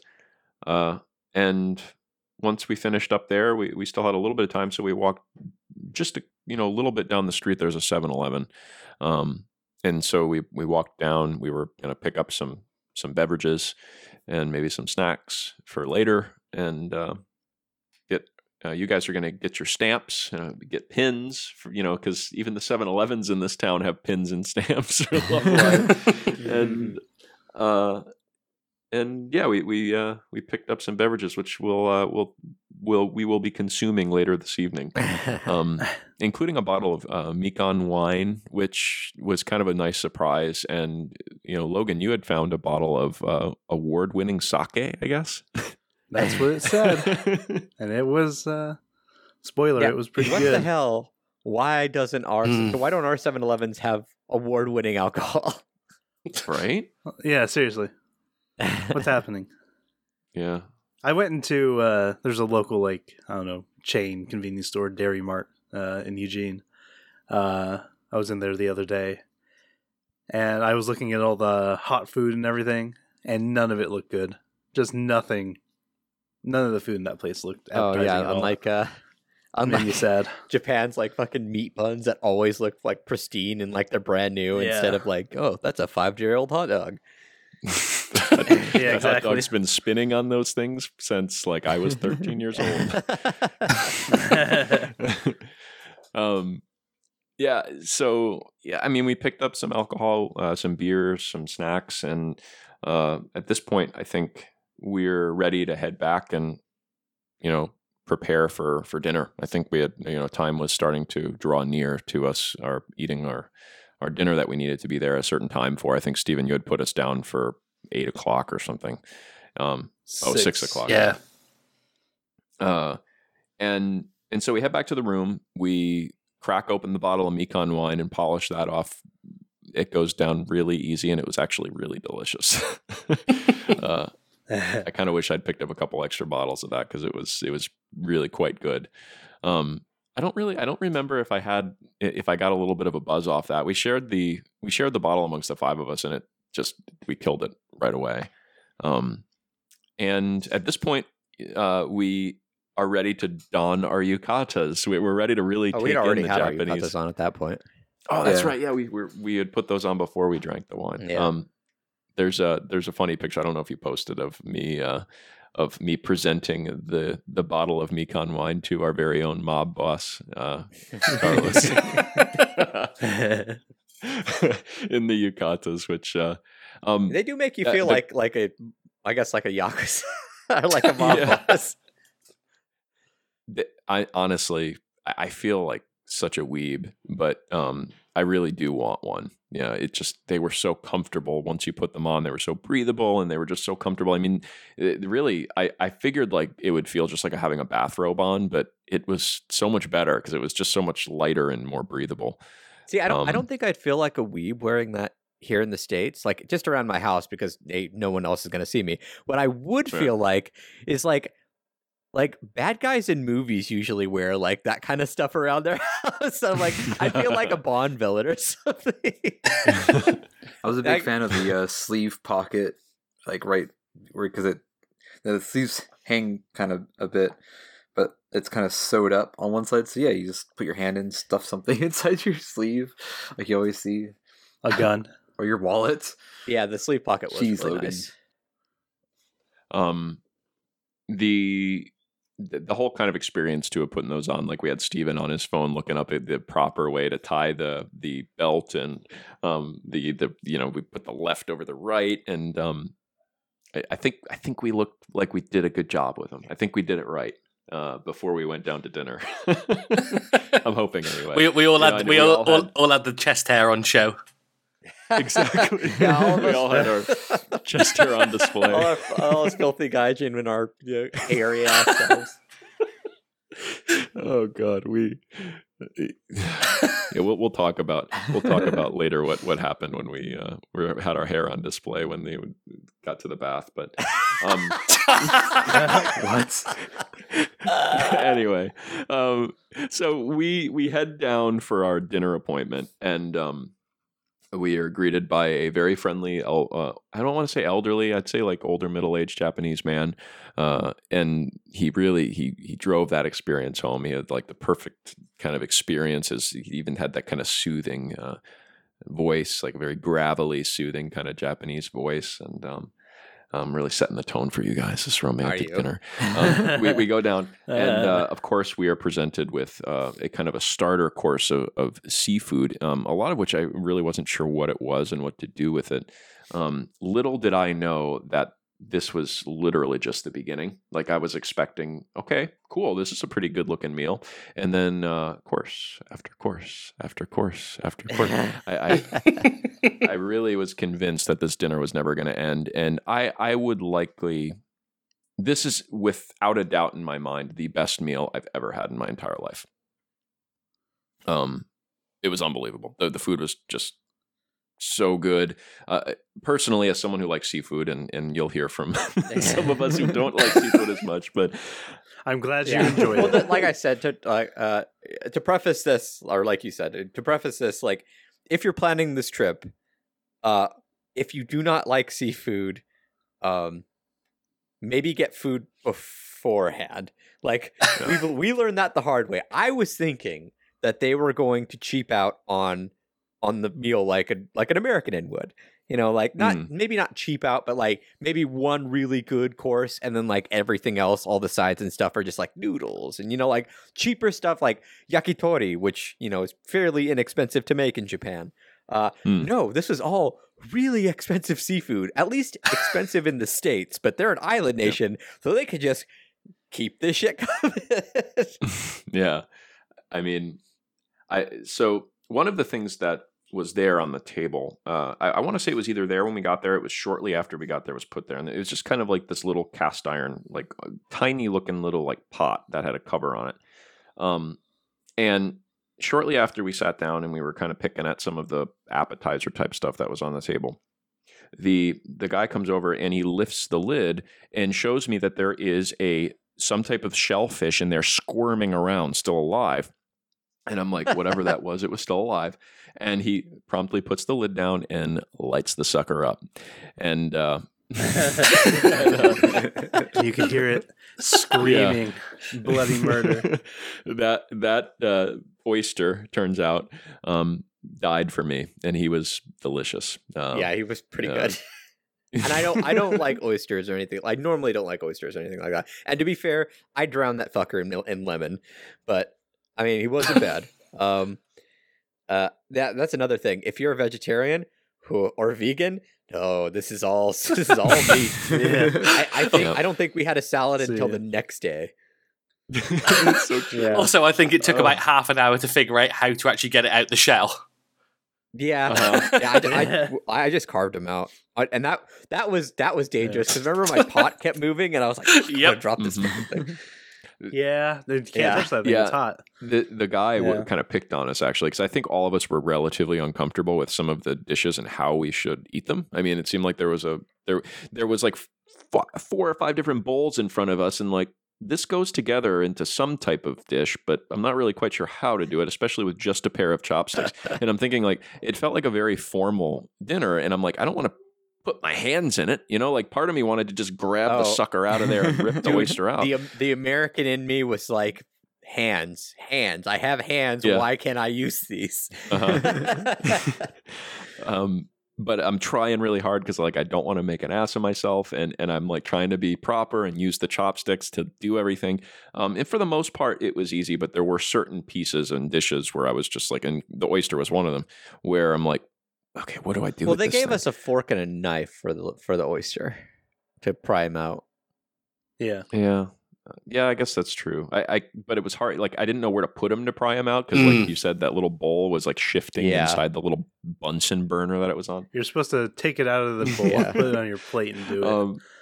And in hindsight, they did give me a plate that I was supposed to do that on, and I just didn't see it at the time or whatever. I ended up ruining the rice paper that they gave me that was supposed to be used to like roll up the rice for the sashimi that later came. On a plate with literally the fish that it was freshly carved off of looking at me. Yeah, they kept the fish heads on the plate. I mean, these fish literally, I'm pretty sure while we were eating that oyster, those fish were being carved up in the room next door or something, because it was just unreal how fresh and delicious that sashimi was. Yeah, it was really good. Yeah, definitely some of the best fatty tuna in like salmon roe ever. Yep. I thought I'd had good fish before, but I don't know that I'll ever appreciate fish again, like ever. Oh, for sure. Because this was another, it was just that good. Another thing, like I'm the kind of, filthy barbarian who will eat sushi. I much prefer to eat sushi with my bare hands. I wash my hands before I eat. So I eating that with chopsticks was different for me, because I usually just like manhandle that shit. But yeah, it was very good, very, very good, and way fresher than anything I've ever had, even here in California. I just think like the variety of different things. Like at one point they brought, like, there was like a snail that they brought out with some other things on there, and like the fresh wasabi and ginger, and they even had like these like little white fish. They looked almost like long grains of rice, and I didn't realize they were fish at first. Oh, was that in the next morning? I thought they. Yeah. And they brought literally just. Maybe this was the morning. I think they didn't know for the morning and the dinner. They just brought a fish that they just must have thrown on the grill and brought back out, because there was no preparation. It was literally just a fish on a plate that we had to pick apart with our chopsticks. Head, tail, everything was still on there. That was really good, but it was kind of a lot of work to pick through the bones. Yeah. Again, with a pair of chopsticks, not using my hands, which was challenging. But again, worth it. And I think it became kind of a joke, because we're like, surely this is it, right? And then another huge course comes out. And I think Steven and I were sitting across from each other. We're just looking at each other like, what? Is that really ours? Is that really for us? It was unreal, the amount of food that was brought out to us. And I honestly, like, for the price we paid to stay at the entire, stay for this entire experience at the inn, I would have paid that just for this meal over here in the States, in Florida, easily. What do you guys think? Anything? Any other standouts from dinner? Logan, Eric, I know you guys really enjoyed it. Yeah, it's just the best. I love seafood. I love shellfish, and I could not be happier. Yeah. So, no, I don't eat seafood at all. It grosses me out. But I did challenge myself a little bit. I had a couple pieces of like raw tuna and raw salmon on some rice, and I did try the whatever was in that shell, the oyster, I guess. I'm pretty sure that ruined my stomach for the next day. See, I disagree. I think something else ruined your stomach for the next day, but we'll talk about that later. I can tell you it wasn't bad. I know that feeling. I hear you, dude. Did you at least kind of like enjoy it at all, or you really just hate seafood? The cooked fish was all right. I kind of appreciated that you didn't like it, because I got to have more of it, but because more for you guys. You were passing it over to me, and I was really excitedly taking it. Normally I'd be like, "Are you sure?" But as soon as the plate come like, "Yeah, more seafood, more." So, and Eric, you were kind of not feeling well at all. I wasn't feeling good all day anyway. So like, I tried what I could. Usually, I tried stuff that I knew what it was, because just so much of it I just wasn't familiar with. So like, yeah, I really liked most of what I tried, but I was just trying to like fighting my runny nose and everything. Like I just kind of wanted to lie down halfway through dinner, because dinner just kind of kept going. Yeah, it did. It really did. I think it was probably like between 10 and 15 separate courses came out to our table for dinner, and I don't think that's an exaggeration. No. Finally, we realized, like, okay, the courses have stopped. We finished for the most part what was on our plate after being kind of picked on by the waiter about how apparently we don't know how to eat fish because we're so used to eating meat. Like he was kind of picking on us because we were slow, because they were bringing out courses and we hadn't finished the course before because we were kind of like not sure what to do with it. You let me eat with my hands and I'll finish that shit quick. Yeah. You give me a knife and a fork. A mixture of just being uncomfortable and not really knowing what was edible or how to eat certain things. We were definitely a little slower maybe than he was used to, because he kind of, I don't remember what exactly he said, but he made a comment about how, us Westerners aren't very good at eating fish because we would rather eat meat, or we're used to eating meat or something like that. But he was a cool guy. I just couldn't help it. Every time he came out and gave us a new dish and he was like, "Hi, dozo." Bring the new, and I'm like, I love this guy. I don't know. So anything else to add before we leave and go back up to the room? I will say that if you want to go to this place and you look at that price tag and you kind of, balk a little at the cost, like half of that cost is in dinner. Like that is easily probably one of the most expensive meals I've ever witnessed. At least it would be over here in the States. Who knows what it's like over there. But if you like seafood, that dinner probably makes it worth it alone. Absolutely. Yeah, absolutely. I was blown away. After I ate that dinner, I wasn't in any way regretting it, period, just because the experience to me, it was a reasonable price split between us anyway. But after that dinner, I was just like, I felt like I robbed a bank. The fact that I got that type of dinner for that price. So we head out. We are ready to go back to the room, and I think at this point we all are kind of thinking maybe it's time to go take a bath. Maybe it's time to experience. Well, almost. Yeah. So we get back, and we're just kind of hanging out for a little bit.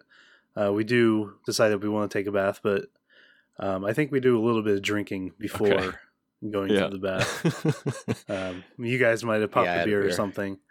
I opened the bottle of sake and proceeded to pretty much drink the entire bottle by myself. Yeah, I think we all had a little bit, and then you had the rest. Yeah. It was, man, I mean, my respect levels for Logan after this evening were like skyrocketed, because I'm like, because we're thinking, like, for anyone who obviously drinks or has drank, like a 750 milliliter bottle of alcohol, which is pretty standard size. I don't know that that's what the bottle of sake was, but it was pretty close. I mean, that was about the size of the sake bottle. And we all kind of had a little cup of it. And I was like, by the time I was finished with the little cup, it was pretty much almost gone, because Logan I literally, it's not that Logan pounded the sake or anything, but it's just like we were taking our time. And Logan pretty much single-handedly polished off the bottle of sake. So we were all feeling a little pretty good, I think, at this point. Well, I was asleep as soon as we got back. Like, I don't remember. I just remember getting back to my bed. I'm pretty sure I fell asleep instantly without any trouble, which is an oddity for me that trip. That's right. Yeah, because I was feeling bad during dinner too. I was like almost kind of like thinking to myself, like, man, it's like maybe you should just go back up to the room, because you looked kind of like you were just miserable and you weren't feeling well. I wasn't miserable. Like, I was enjoying it as much as I could. But sure. I mean, miserable in the sense. You forgot to bring tissues. Yeah. So. Feeling miserable. Right. Yeah. Exactly. Internally or something. Or externally, maybe it's probably more appropriate. No, I'm pretty sure your insides were pretty. If you're sick, I'm pretty sure that's your insides, bro. Well, you know what the cool thing was, and we didn't mention, is like when we got back to the room while we were down at dinner, they took that opportunity to take the table in the kind of the main living space. They moved the table into the front room and they laid out our futons. So when we got back, our futons were laid out ready for us to sleep.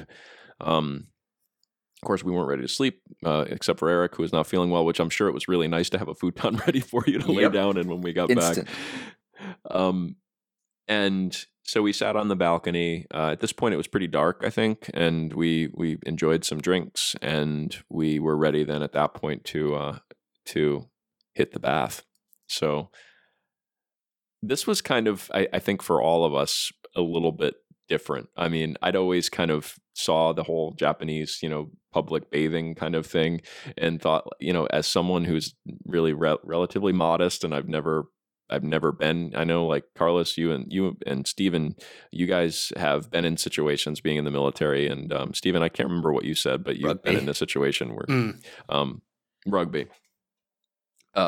But me, I've never been in a position where I had to bathe amongst a bunch of people. So it was a little bit weird for me, I'll be honest, but it was fine. I mean, honestly, right away I was like, this, whatever. I mean, what the hell,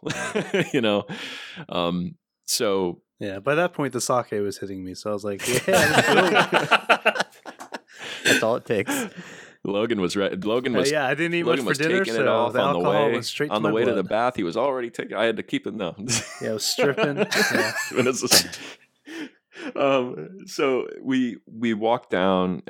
We kind of crossed this little corridor area to get to where the bathhouse is, and we get in. There's this kind of changing area where we're able to grab our towels and take our yukatas off and move into where the bath is, and where the kind of little, I guess, I don't know, you'd call them the little bathing stalls where you would the benches are and the shampoos and stuff like that. There was a Japanese guy in there when we walked in, and he saw us coming, and I think promptly left. he stuck around because he was in the bath. He was done, because it's a traditional Japanese bath where where you scrub yourself on like a little stool with like a little shower nozzle there to kind of rinse yourself off, and then you get into the bath. And he stuck around while we were kind of scrubbing ourselves for a little bit, and then he fucked off. He's like, wow, these guys are too hairy. He was probably just done. Yeah. I think, I mean, I don't know. I can imagine as like a Japanese guy, probably not being around foreigners, seeing a bunch of big hairy dudes show up. Like, he was probably like, I don't know if I want to share a bath with these guys. But yeah. So that was just the only thing I can really say about it. It was just relaxing. I can't even explain how relaxing and just comfortable it felt to soak in the bath for the time that we were there. It was very, very hot. Like, to me, maybe just slightly too hot, because like after a little while I was like, I better get out of here. My body temperature's going to rise a little too much. But it was just unreal how relaxing it was to soak in that bath. I think it was also because like that like relaxing period was probably the first time we'd actually just sat back and like chilled since we arrived. Yeah. Yeah. That's so true, because it was even kind of hard to really sit back and relax in our Airbnb because it was relatively cramped for the five of us in there. And I didn't even think about that. That genuinely was the first time we really were able to just be like, wow, let's just release. Yeah, just switch off for go, 20 minutes was... And soak our legs, feet, all the muscles we've been using for 6 days to that point, literally just go. Yeah, it was nice. So now I can say that I've not only slept with every member of the podcast, I've also been naked with every member of the podcast. So that's cool. including because like he didn't take a bath this time, but including Cube the next day when we had our bath in the morning. Which we kind of insisted after. I don't know if we were sure we were going to go back the next morning, but after kind of experiencing that and how relaxing it was, I think we all wanted to, and we insisted that Eric come back with us. We bathed. We all kind of decided, I think, at a certain point where we were done, and we got dressed and head back. One of the things that I noted was it was pretty cold it was just cold that evening, right? It was warm inside, but when we walked outside, and we had to kind of walk through this little corridor to get to and then from the bathhouse. after soaking in that bath, I was standing there just in my yukata outside where it should have been really cold, and I was just warm because my body temperature had been raised so much from being in the bath. It was so weird. Like, I've never experienced that before. Like, I was like, okay, we're standing outside and it's probably like in the 30s or 40s, and I am just good right now. That was pretty cool, honestly. But I think we grabbed something. There was like this random vending machine right there too that we grabbed something from. Yeah, they were all out of milk. They were out of milk, so you grabbed the yogurt drink. I was so sad. I did. It was awful. No, I do. I took a sip of it. That was pretty fucking gross. Like, the flavor was all right, but there's The like aftertaste. there's like these jelly cube things, and like the aftertaste. Yeah, it just wasn't. It wasn't great. Get milk. If you Wasn't can get great. milk, get milk. If there's not milk there, I would recommend nothing. Maybe water. Don't buy I was the just jelly so and sad. sugar water drink. Yeah. No. But we went back to the room, and Logan was like, Logan, you were just like so jubilant too. I was you were vibing, good, man. Like, you were in just a good place.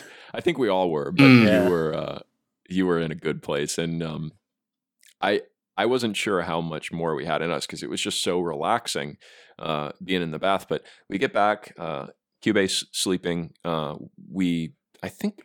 like to think we tried to be quiet, but I also thought we were being quiet after the Nomi Hodai that night. And No, you I absolutely. was really out of it because they had like really soft like Japanese music kind of playing quietly in the back of the room. I didn't really notice it too much until everyone was just gone. Oh, really? So it was dark, I was warm, and I had really soothing music. So I was so asleep. Yeah. Best sleep I had.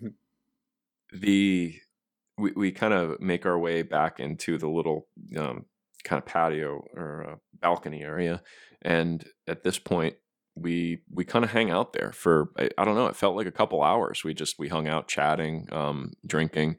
Logan cracked the bottle of whiskey. I had a little bit of that whiskey. I think, Logan, you drank pretty much the entire bottle of whiskey. Yeah, I don't know. Did Carlos? I think and I had a Steven sip. get any? Yeah, I had a small glass. Yeah. Yeah. Yeah. Okay. Yeah. I I stuck to beer that night because I was, I was like, I don't feel like being hungover tomorrow. So you, sir, were not hungover at all, and you had all of that. I was not. Unreal. Yeah. Unreal. You drank equal parts of the Mekon wine. You drank almost an entire bottle of sake and pretty much an entire bottle of whiskey. And you were still standing, number one. And then number two, the next day, you pretty much seemed like you hadn't had a drink. Yeah, we pretty much just drank and shot the shit. There's some really shitty pictures that I tried to take, but didn't really come out in the too dark. well. But yeah, I mean, it was fun. It was kind of crazy because we were sitting looking at over the balcony, and they have street lights and stuff like that. But the craziest thing to me was how many tourists were still going and walking along, to see the beach in like the dead of night. You say the dead of night, but it was like Was it? 9 o'clock. I guess maybe that's the dead of I mean, night. Yeah, everything it was- shuts down in Japan, especially like in villages like that, really early. So Yeah, it felt late, but it probably wasn't, because I'm thinking like dinner was at 6. We were down at dinner for maybe an hour, maybe a little bit more, and then bath, so it couldn't have been much later than 9. Yeah. But it was dark. I mean, it really was genuinely one of the most surreal things, like just being there, sitting, hanging out with you guys, having a really good buzz, listening to the sounds of the kind of the ocean, the beach, sitting in Chica's house. I mean, it was just like the culmination of all positive things I can think of into one evening, and this was the highlight of the trip for me this evening. Again, concert was the concert. Of course, the concert was amazing, but this was genuinely something I will remember the rest of my life as just one of the coolest and most positive moments in my life. yeah, definitely for the podcast's sake, like that moment was like it's we're not actually. I think we might have run over it now. Like I think we're 4 years old at this point, because I think we started in January of 2016. Yeah. So I was just thinking, like at the time I was like, man, it's like nearly 4 years of doing the website and then this podcast, all kind of culminated in this, and I was like, it was a surreal moment. It was like, holy shit. Yeah. If you told me that this would have been happening like before we started this, like late 2015, I'd been like, why would I go to Japan with I didn't even know your name at the time, with Giant Robot Hug and Loser 818. Well, I might have known Logan's name, but yeah, I probably knew Justin. Yeah. I don't know, but yeah. And some British guy I haven't met. And companion Cube, that guy I talk concoli with every now and again. It's really it's just a testament to how cool the internet is, right? I mean, it brought us all together and to Japan. I mean, my dream had been to go to Japan since I can remember, and just to be sitting there in a yukata at a traditional Japanese inn with like my best buds, drinking. It was freaking. I'm getting a little sappy here, guys, but it was just a surreal, awesome moment. And even Eric, you did come and join us at some point in the evening after you'd gotten a little bit of rest. I think Logan had gone to bed, and Cube came out and hung out with us for a little bit. I don't think we were out there for very much longer, though. No, it was just for like, I don't know, maybe like 5-10 minutes. Yeah, but it was like I got my REM cycles in, REM cycle in, I guess, and I was, I don't know, feeling better. Like, you seemed good at that point. Like, it was almost like you just needed to sleep, because really you came back out after you had gotten that little bit of sleep, and you seemed like you were just 100% better. I mean, that place is magical. That's all I got to say. Yeah. Yeah. But yeah, we went to sleep after that. Let me tell you, man, sleeping on a futon on a tatami mat, like I feel like at some point in my life I need to create a room like that, because it was comfortable. It was just so, for someone who likes sleeping on a firm surface, it was ideal. I slept so well. Yeah, it was pretty nice. And I don't even remember falling asleep or waking up. It was just like, oh, it's morning. Yeah, I woke up the next day, and I remember, like, it must have been because of the bath, but like I woke up the next day, and I don't usually, like, I normally need a ton of blankets because I run cold. But like just the one blanket, I woke up just drenched in sweat, and I'm like, oh, well, I'm gonna need another one of those baths. Like, it must have raised my body temperature a significant amount, because I woke up and I'm like, I am. I definitely sweat a little bit as well. It was warm. It was still very comfortable though. I just remember waking up and just like sitting up and looking out, and you got Uchiura Bay. It's just like the most surreal experience. Yeah. Yeah. Yeah. At this point, I think, I don't remember really, did we hit breakfast first and then bath? Yeah, it was breakfast first. Yep. Breakfast was just goldfish. I ate most of my breakfast. Again, what I knew what it was, I ate.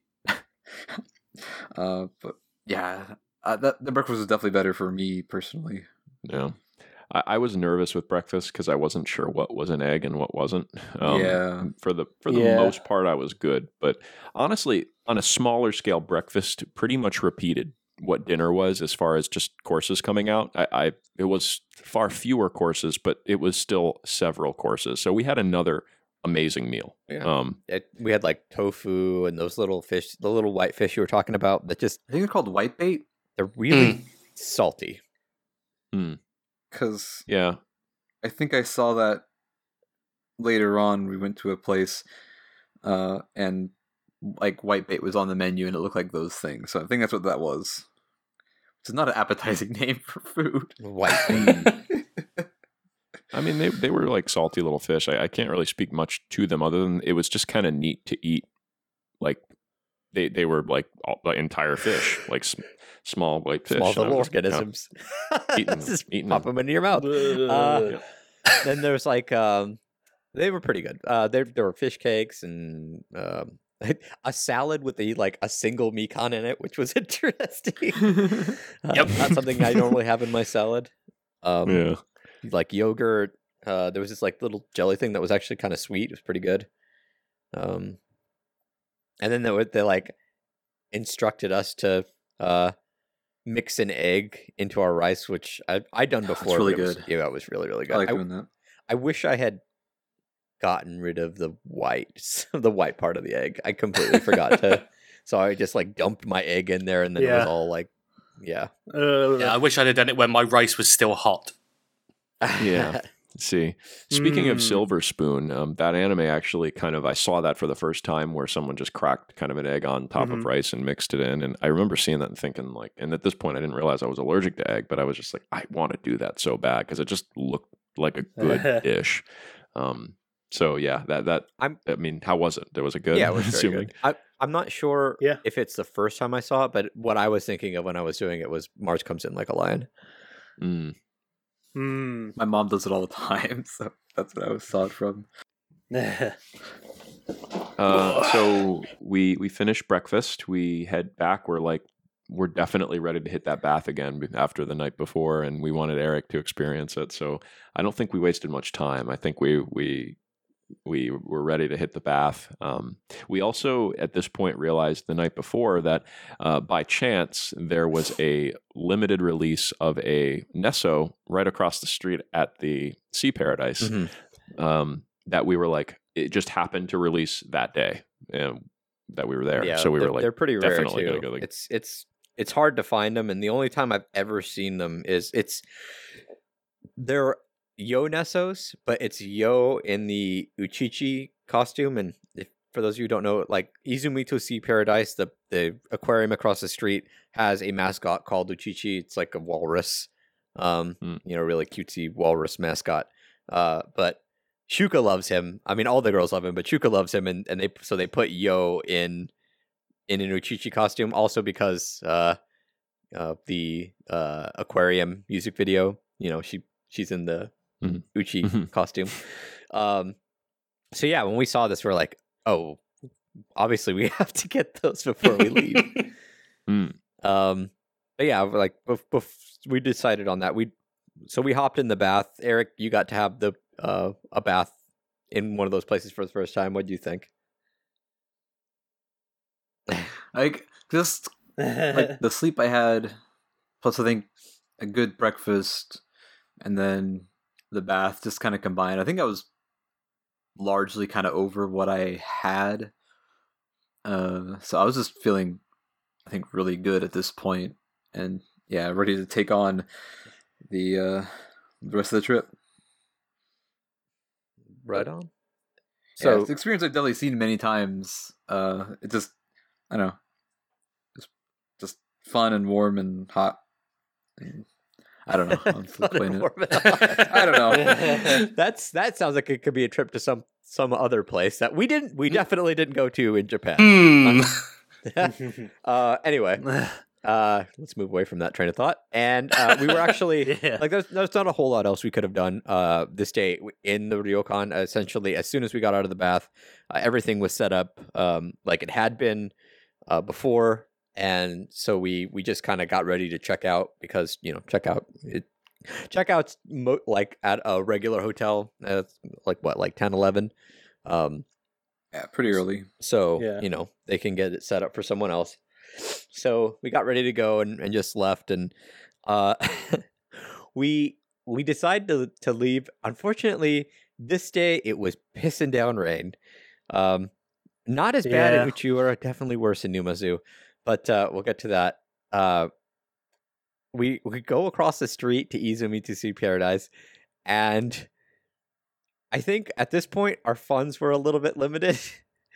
So everyone was like, well, we want those Nessos. We're willing to pay for the Nessos, but to get to the Nessos, we have to be able to get to the gift shop, and you need a ticket to Izumito Sea Paradise to get to the gift shop. So... probably one of the weirdest things I've ever done. Because like last time we went to the Sea Paradise and we spent a good amount of time there. But I mean, this time around, raining, we kind of just wanted to get to Numazu. I went in, bought a ticket, and instead of going, because like normally you're supposed to go down and through to the aquarium and walk around, and then as you come up and out, you hit the gift shop. I essentially got the ticket and went straight across. I like not making eye contact with any of the staff. straight across to the gift shop where they had this gigantic. I wish I'd gotten a picture of it, but I wasn't thinking at the time. This gigantic display for Yo-Nessos. And it was me and another guy in there. I think they had just kind of opened. There was me and another guy who just made a beeline for the Nessos, and he grabbed 4 and I grabbed 4. So there was this big chunk of Yo-Nessos missing. I have to imagine they sold out of those damn things real quick. Especially after announcing, just the day before that they would be going on sale. I bought them and then I came straight back out. So that's like 20 some odd bucks. I just kind of I blew on a ticket to see a gift shop. It's like the entrance fee for a bar. Yeah, cover charge. Cover charge. But worth it because she's sitting on my desk right now with and I honestly never thought I'd have the Uchichi Yo-Nesso. So and then I got some for you guys, and you guys paid me back. Yeah, she's keeping my festival Miku company, since Derpy Snow Miku probably isn't great company. Oh, how dare you! So mean. But we didn't hit up too much more in Uchiura. We walked. We hit up Shogetsu, which is the bakery that is seen in the anime. That was really cool. Like covered in Love Live stuff. Yeah, especially Maru stuff. I think the lady who helped us there was animated, right? Was she one of the people that was animated in the? Her and the dude, she was also featured in the second year version of Teku Teku Aquars, which is a Blu-ray only thing where the second year real idols walk around Numazu and show you the sights and stuff like that. They made Mikan Doriyaki there. That's why when I went there, I bought a cup of coffee and a Mikan Doriyaki because I was like, all right, I want to try this. Pretty good. I had this moment in the bakery that was just so cool. I was kind of watching. I don't know what she was making, but there was an old Japanese woman back there crafting some type of food. Confection back there, and it was just the warmest kind of smile and bow that she gave me when she saw me watching her. She kind of looked over and she smiled and she bowed, and I was just like, that's the warmest kind of feeling I got from anyone the entire time I was there. It was just the little old lady making stuff. I'll never forget her. She was just the sweetest. But yeah, that was just a private moment. Yeah. Yeah, for me, this is a place that I've kind of always wanted to go every time I've been to Uchiura. But every time I've previously gone, it's always been shut. Yeah, same. So because this place, recently, I've more wanted to go there because it was featured in the Mitaken Horizon music video, and is where Maru actually wrote the song. Oh, no kidding. It's on one of the benches there that she wrote the song with all the other girls. So it was kind of, as a Maru fan, that was one of the places that I've kind of always wanted to go to, and I'm so glad I finally got to go there. Yeah, that's cool that we got to kind of experience something, because I know you guys had been there before, so it was cool that we got to see a little bit more of something that you hadn't seen before. I was just saying, we got to see that, which was nice. Unfortunately, all the tables were kind of taken up, but we left there, and I think the only other thing we hit up was the it's like an inn that has like a whole bunch of Yohane stuff in it. I can't remember what the inn's name is called. You have written down Tosawaya? I did write that down. Yeah, the Tosawaya Inn, which is where there's just a massive Yoshiko display. There's other like Nessos and stuff like that, but they sell like the Yoshiko towel there. They sell the like a pin badge with Yoshiko on it. I'd been there before, but unfortunately this time around it wasn't open. Well, I say not open, but the door was totally open, and you were allowed to come in and take pictures and stuff like that. There just wasn't anyone manning the desk. But yeah, so but immediately after that, like we just hopped on the bus back to Numazu. Because by this point it was raining a lot. Yeah, way more than before. But we got to hear we got on this pretty much the exact same bus. We got on the Charon bus and we got Ruby again giving us a tour of Uchiura and Numazu on the way. By the time we got to Numazu though, it was like the rain just was not letting up. We did hit a few places. We got to see, Johanna's house and the shrine near it from the anime. At a jewelry store that's at the base of where Johanna's house is. We got like a pin badge, and the proprietor of the shop, this little old dude who has like a guest book that he had us sign. He gave us a map of where all like the pin badges and stuff really like cool. that. Real nice dude. It was cool to see him because I remember you talking about him on previous casts, like how just how welcoming and excited he was to have foreigners there, and it was cool to experience that. 'Cause it was something that stuck out to me about your previous trip to Numazu. Yeah, he's a super nice guy, and he loves interacting with foreign people. I mean, to the extent that he possibly can. You can see he kind of like stands off to the side sometimes, and he wants to try and say something, but I think he's a little bit nervous about using English because, well, I assume he's mainly used Japanese his whole life.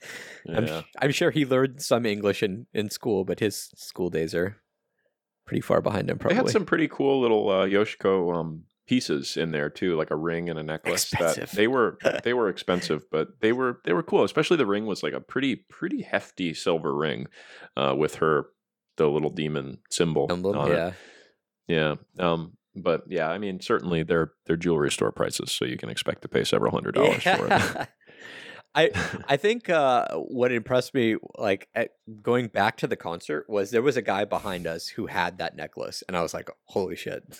But oh, really? But we walked around Numazu, getting badges and stamps and stuff like that. There were a few new ones that we discovered, like the Chica one that's in a bar. That is super awkward to get. It's so fucking awkward. Yep.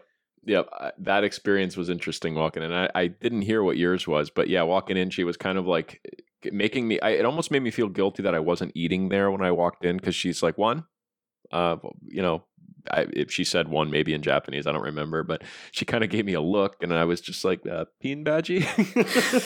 And it was super, super awkward to get that one, but it's probably my favorite badge that I collected, because it's like Chica with like devil horns and a bunch of fire behind her and stuff. Yeah, there's what was it? There was another one, like a Yoshiko one at like a smoothie shop. There's a few of them that I didn't already have. I picked up a few that I did have though, just to have, secondary ones.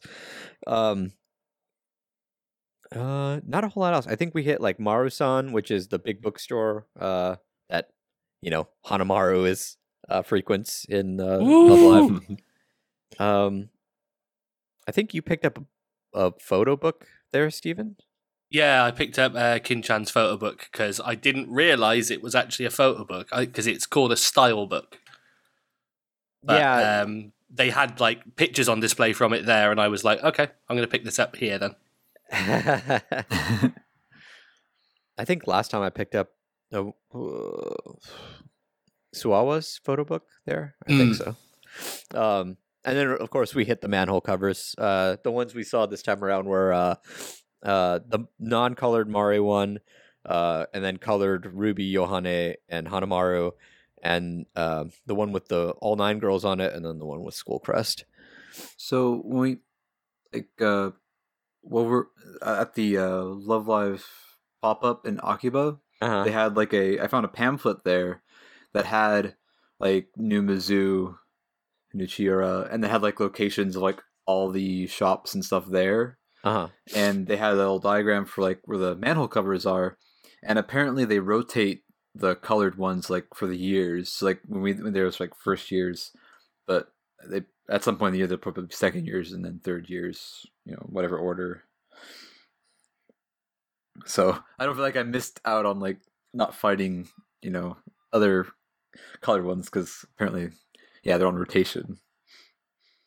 Yeah. I think I saw different ones last time I was there, but I definitely had seen the Yoshiko one before during Fourth Live, so I was glad to see the first years again. And then we hit Gamers on the way out, which is Gamers Numazu is a dangerous store because it has a lot of stuff you just can't find in a lot of other places. Yeah, I can't remember what all I bought. Kind of like these interesting steampunk art for all the girls that I'd never seen before. I picked up a sticker of Chica in like this kind of steampunk outfit. That was really cool. I also got a really nice, I think it was a Chica t-shirt, Cospa, I think, was in her, and like I think that was the little demon outfit, the black kind of maid looking outfit. It was probably the second time the wallet opened up and really just went crazy. Yeah. Gamers is like I said, if you're a Love Live fan, especially if you're an Awkward fan, actually no, just Love Live fan in general, because now they have a ton of Nietzsche stuff in there. Like last time we were in there, there was a little bit of Nichigasaki stuff, but they were still. They still, I don't think, had done their like smaller live. So yeah, like now it was just like, boom, Nichigasaki wall. Yeah. Spent some money in there. And we didn't hit Animate there this time around. Pretty much, I mean, after that, we just got on the train back to Tokyo because it was pissing rain. It was just a miserable day. Yeah. As far as the weather goes, we kind of knew going in that unfortunately that was just the way that the cards fell as far as that day being a really rainy one. So, I think we admitted defeat and figured let's head back. Yeah. Next time we'll hit Yo's house, Yo's cafe. But I'm happy with a Yo Nesso instead, a rare Yo Nesso.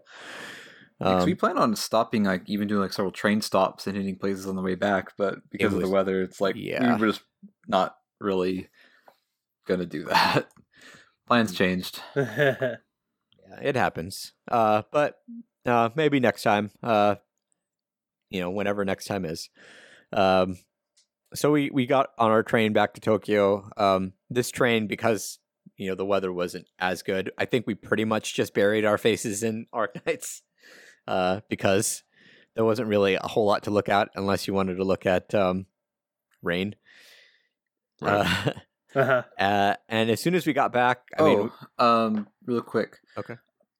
We had that initial train ride before we transferred to the other one, and that was the one time I saw the hot food vending machine. Oh yeah. The hot menu frozen food kiosk. Yeah. Where you can get like none of us were brave enough to hamburger, try it. like I think French fries, fried onigiri, hot dogs, where you could. I think everything's 370 yen, and they have instructions in there like how long to put it in the little oven thing. But I didn't think any of us were terribly interested in trying it at that time.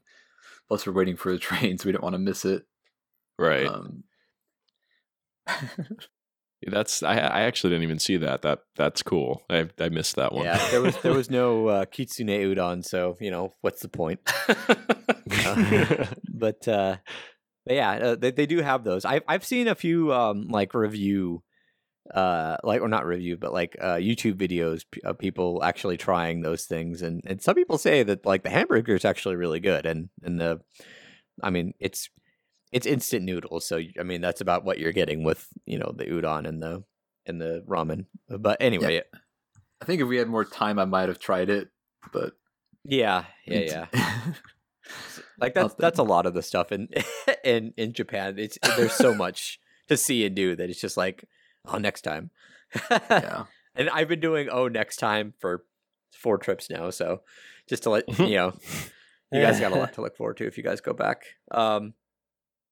But yeah, we got back, dropped our Numazu / Uchiura whatever loot we had off at the Airbnb, and we hit up Koko Ichiban again because that place is phenomenal.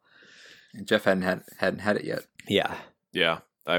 This was one of those places, if you'd asked me like a place I wanted to try as far as food goes, I'd heard a lot about Koko Ichiban, and Japanese curry is not easy to find over here on the East Coast, or at least in Florida. I mean, there's places, but it's just not easy. And so I really craved kind of that Japanese curry, and yeah, it didn't disappoint. It was really good. The only regret I have is that I didn't get the grandma's curry, so I could have had a chance at one of those special spoons, but... They had like a promotion going on where if you bought the grandma's curry, I even saw a guy doing it, you get to reach your hand in a box and pull out a ticket, and apparently had a chance at winning like a special Koko Ichiban spoon or something. But I actually saw her offer the box to one guy, and he waved her like, "No, I don't want to pull for it." The problem is that they have to send you the spoon, and it's like, we don't have a Japanese address. Well, sure, yeah. Most of us don't have a Japanese address. But yeah, so we had some Koko Kore, and Jeff very promptly shut us up about his ability to eat spicy food when he ate okay, so I say 4, and like those of you out here are like, well, big deal, isn't the scale 10? Technically, yes, but you're only allowed to eat up to 5. If you order 6, you have to prove to them that you've eaten 5 before. And you have to like progress so yourself, on, like level up each time. So yeah, 4 is really fucking hot for most normal humans, but Jeff is apparently an alien who won't tell us where he's from. And why do you think he likes Kokoro? He's my kind. We share.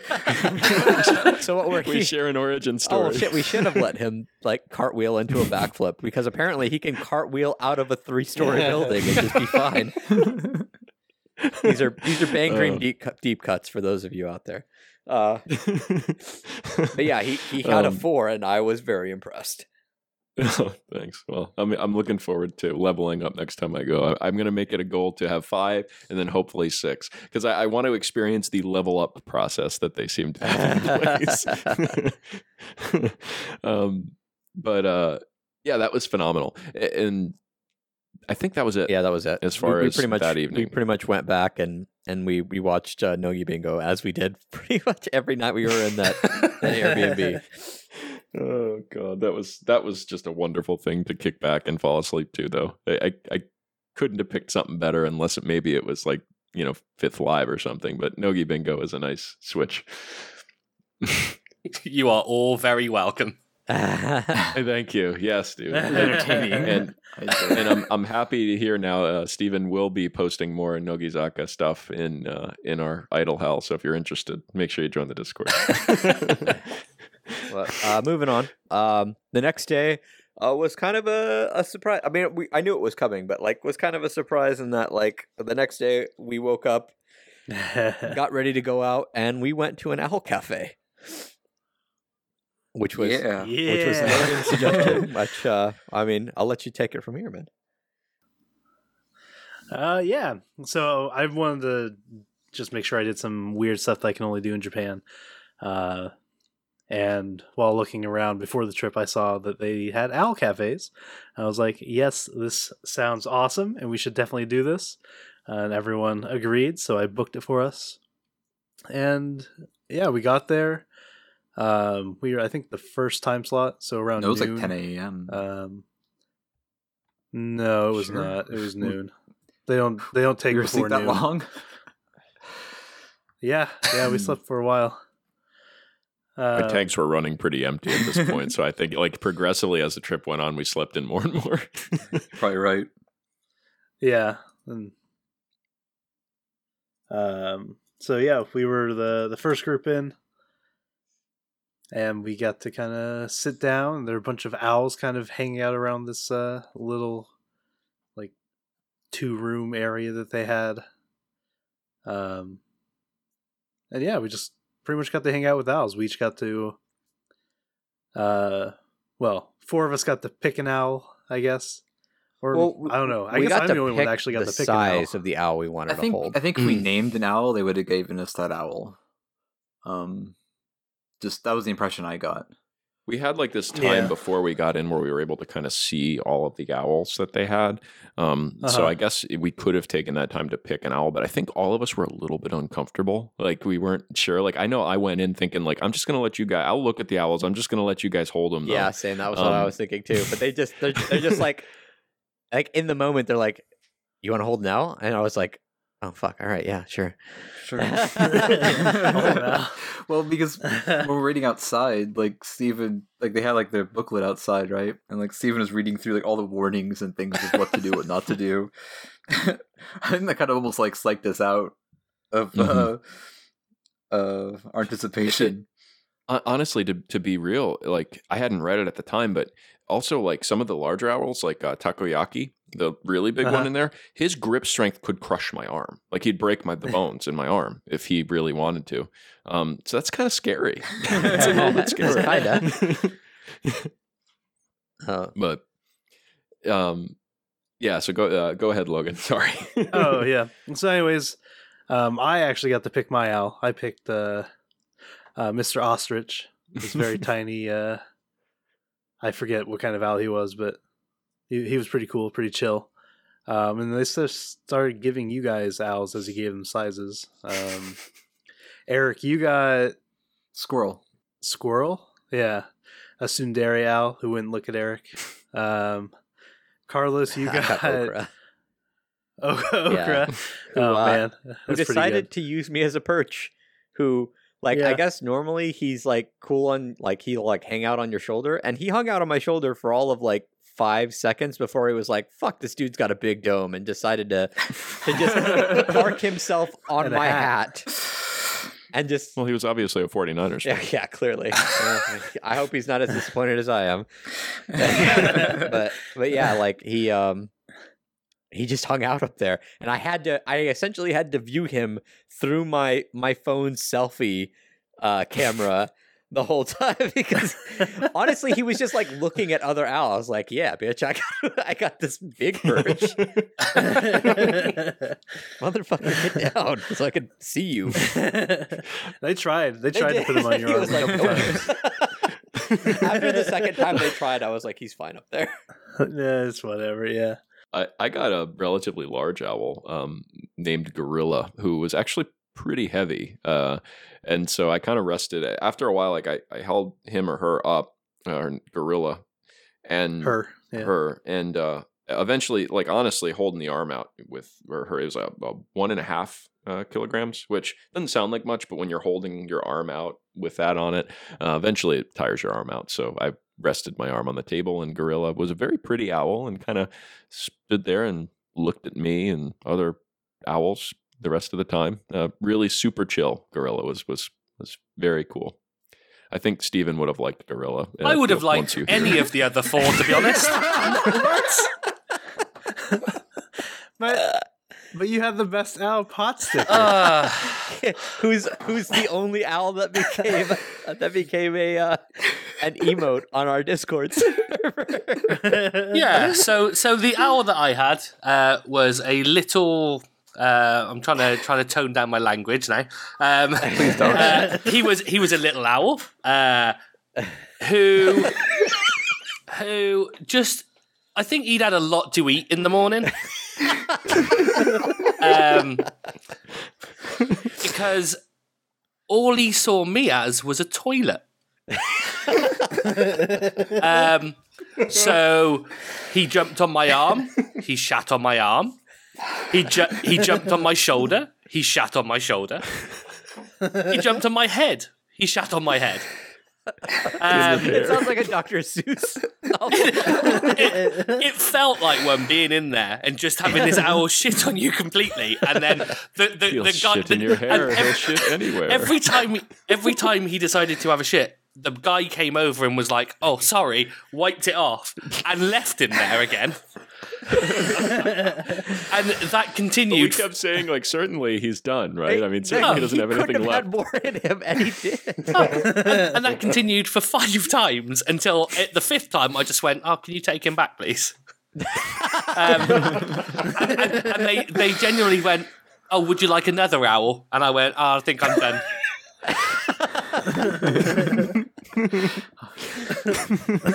Oh god, that picture is probably my favorite of the entire, like, of all the selfies I took, all the pictures we have, that picture of, like, that I've just posted that you guys get, like, I will try and put this up on the post for this. That picture of you looking at Okra and Okra, or not Okra, of you looking at Potsticker and Potsticker looking up like how proud he is of himself is my fucking everything. That's the best fucking picture I've ever That seen. owl checked off a bucket list, thing. Like, he needed to shit on a Brit or something. It was just like shit on Foreigner. Done. Done looks like many he leveled up. times.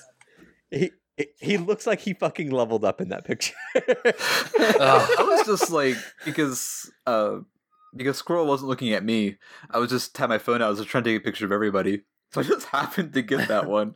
I think that was like before you guys really were enemies. You definitely got there shortly afterward, if not already. Like Squirrel pooped twice too, but he missed my arm, and then he spat out a pellet, which that was interesting. I'd have loved. Mine just on the table. I'd have loved it if mine spat out a pellet.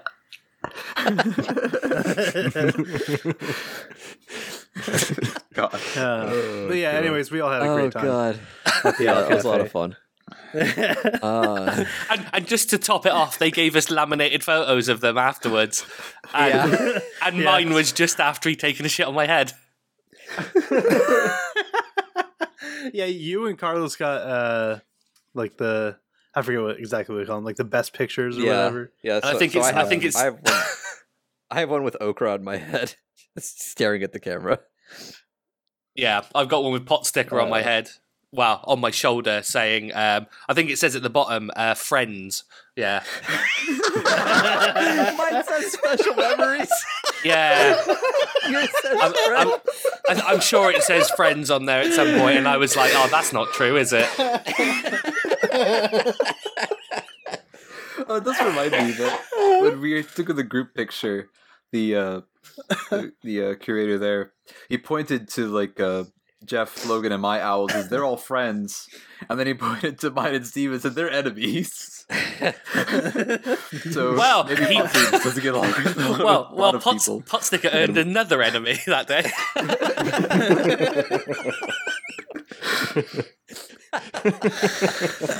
Oh god. Well, I appreciate you guys humoring me, and I apologize to you.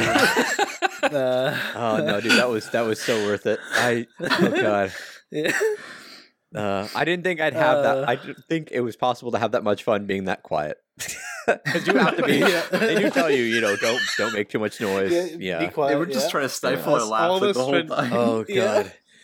And they must have been like, "What the fuck are they laughing at?" But there were other foreigners there with us, so I mean, it was all good. Yeah. But yeah, I'm glad- definitely an interesting experience. I'm glad me and Potsticker's double act amused you all. It was, Yeah, you guys were the You did duo great. comedians like they have in Japan. Yeah. You were the what do you call it? The straight man, and he was the goofy one. The shitter. Yeah. Carlos too, because like they're both Yeah. hopping on your head. So Okra was happy with Yeah, his I kind perch. of wish. I wish Mr. Ostrich had been a little more adventurous and moved once, even. like But he was super chill. Like for me, like Squirrel, like he turned around several times. He stretched a lot. Like he looked at me for a good at least half the time. But The only thing I was ever worried about, and I have pictures of like Gorilla like turned her whole head around, like which I knew owls could do, but was just staring daggers at Okra, and I'm like, that fucking owl is going to fly up and attack the bird on my head, and I'm going to be in the middle of an owl fight on my fucking head. But she stayed put. I was like, okay, good. that was the cool thing too. Like when they came to get the owls, I guess squirrel is able to fly back. So like they just kind of had me unwrap the little leash they had and raise my hand up, and he just flew back to his perch. Oh, that is cool. Pretty cool. Yeah, all the other ones they had to take back to their perches. There was some really creepy looking, like Mr. President was a really kind of odd looking owl. There was a couple of the owls that just, we didn't get any of them, but they have like kind of more of like a flat face. Just the barn owls? very straight up black eyes. Yeah, like spooky looking owl. I don't know what the name of them are, but I've seen them in a lot of like kind of paranormal type movies and stuff. They're like, there's that spooky looking owl.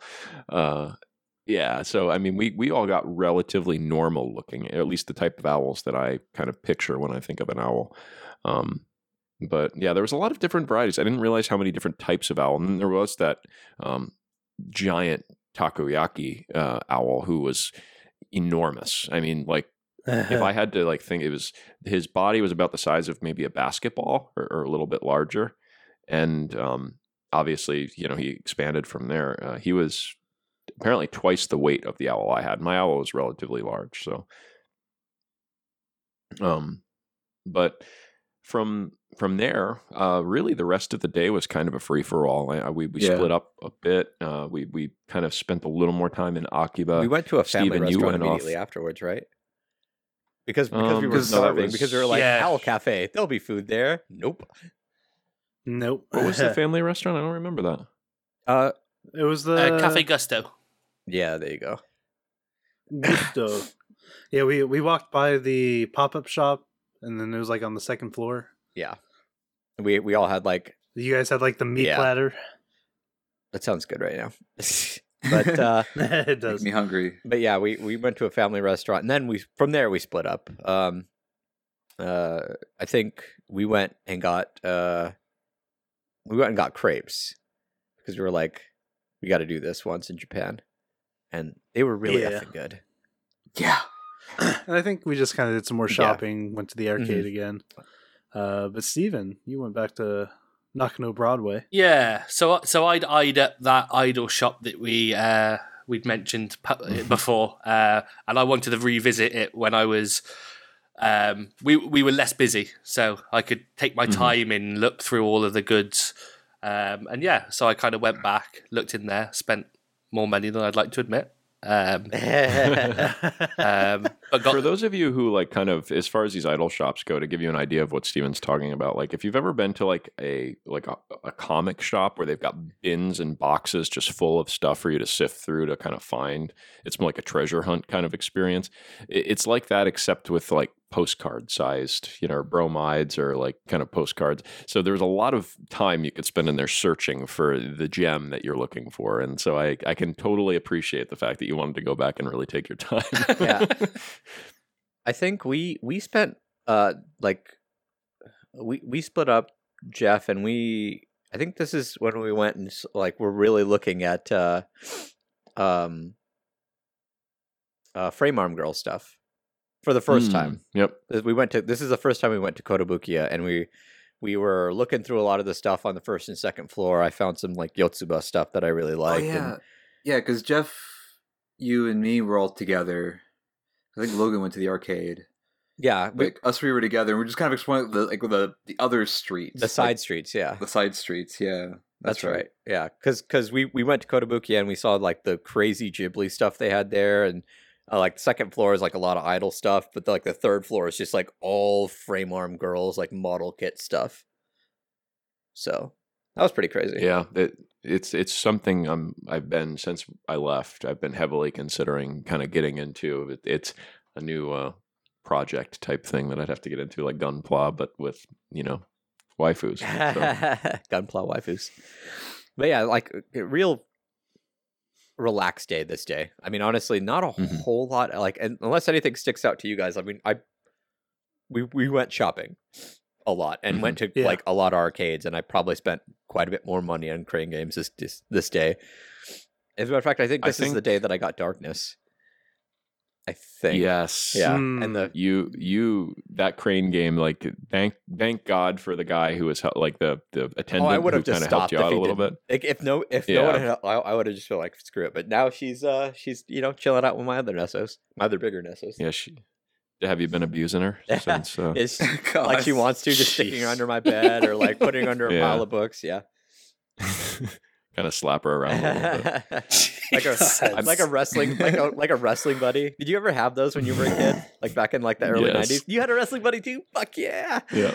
Dude, those are the best. Beat 'em up pillows. Oh yeah. Yeah, just let out some of that, adolescent frustration. Yeah, there you go.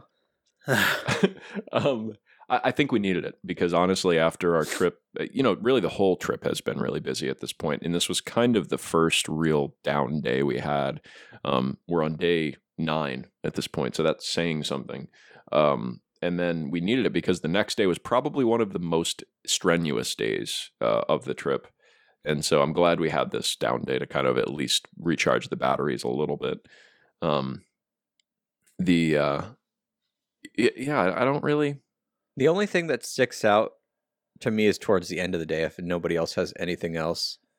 We went to this restaurant, and it was like a cafeteria, where we just kind of went from like along this wall. There was all this food, and you just kind of grabbed what you wanted and threw it on your plate, and you went up to like this like counter, and like they would grab the food off your plate that needed to be cooked a little bit, and they'd throw it in this microwave. And a dude behind the desk would be like, do you want miso soup or rice or whatever? And like, it was a lot of food that you could get. And then we also had beer, relatively cheap, and pretty good. So I guess we were just kind of looking for something kind of cheap and filling. Yeah. Yeah. Not convenience store food for once. Even though that was really good. I think at this point maybe we were really starting to crave the meats too. Like, we'd been eating a lot of smaller things, fish, rice, pastas and stuff. But I know at this point I was like, I just want a burger. I just want to eat a burger right now, like a big, fat, juicy American burger. It's the American in us, man. Like if we go too long without a burger, we start going through withdrawals. It's so true. It's so true. The first thing I wanted when I got home was just a big freaking burger. Cafeteria style food. I mean, I didn't have a burger, but I was able to, satisfy kind of that need for like a good filling meal. Yeah. Good stuff. Went back to the Airbnb, Nogi Bingo, whole song and dance. Looked over our loot and lamented our wallets. The huge. Day 10. Big one. This day we decided we were going to make a trek to Enoshima Enoshima and Kamakura. Kamakura, Yeah. Enoshima, yeah. I didn't know, Stephen, what the that crossing's actual name was. I just found it in Japanese. Do you know what those kanji mean? I do not. Are you going to translate them? Is that what you're doing right now? Possibly. Behind the scenes, pay no attention to the man behind the curtain. Anyway, this area, like, for those of you who are really into anime, you probably already know that Enoshima and Kamakura are heavily depicted in anime. Most notably, or I should say, most recently, in Rascal Does Not Dream of Bunny Girl Senpai. That anime, like the whole OP, most of the anime, but like the OP heavily features it. There were a bunch of others as well. Kamakura Girl Cycling Club. I'm pretty sure that's not the title, but or no, that's not the whole title, but Sure. I can't think of any others off the top of my head. Ping Pong, the animation takes place there, and anime called Suritama takes place like entirely on Enoshima. Right. And so we Those are the ones I know. we hit up a whole bunch of the local sites there. Did you look up the translation? Yes. So the crossing is called Shichiko Dori Crossing. Yes. So Shichiko Street Crossing. I should mention before we get into this crossing that we had to take a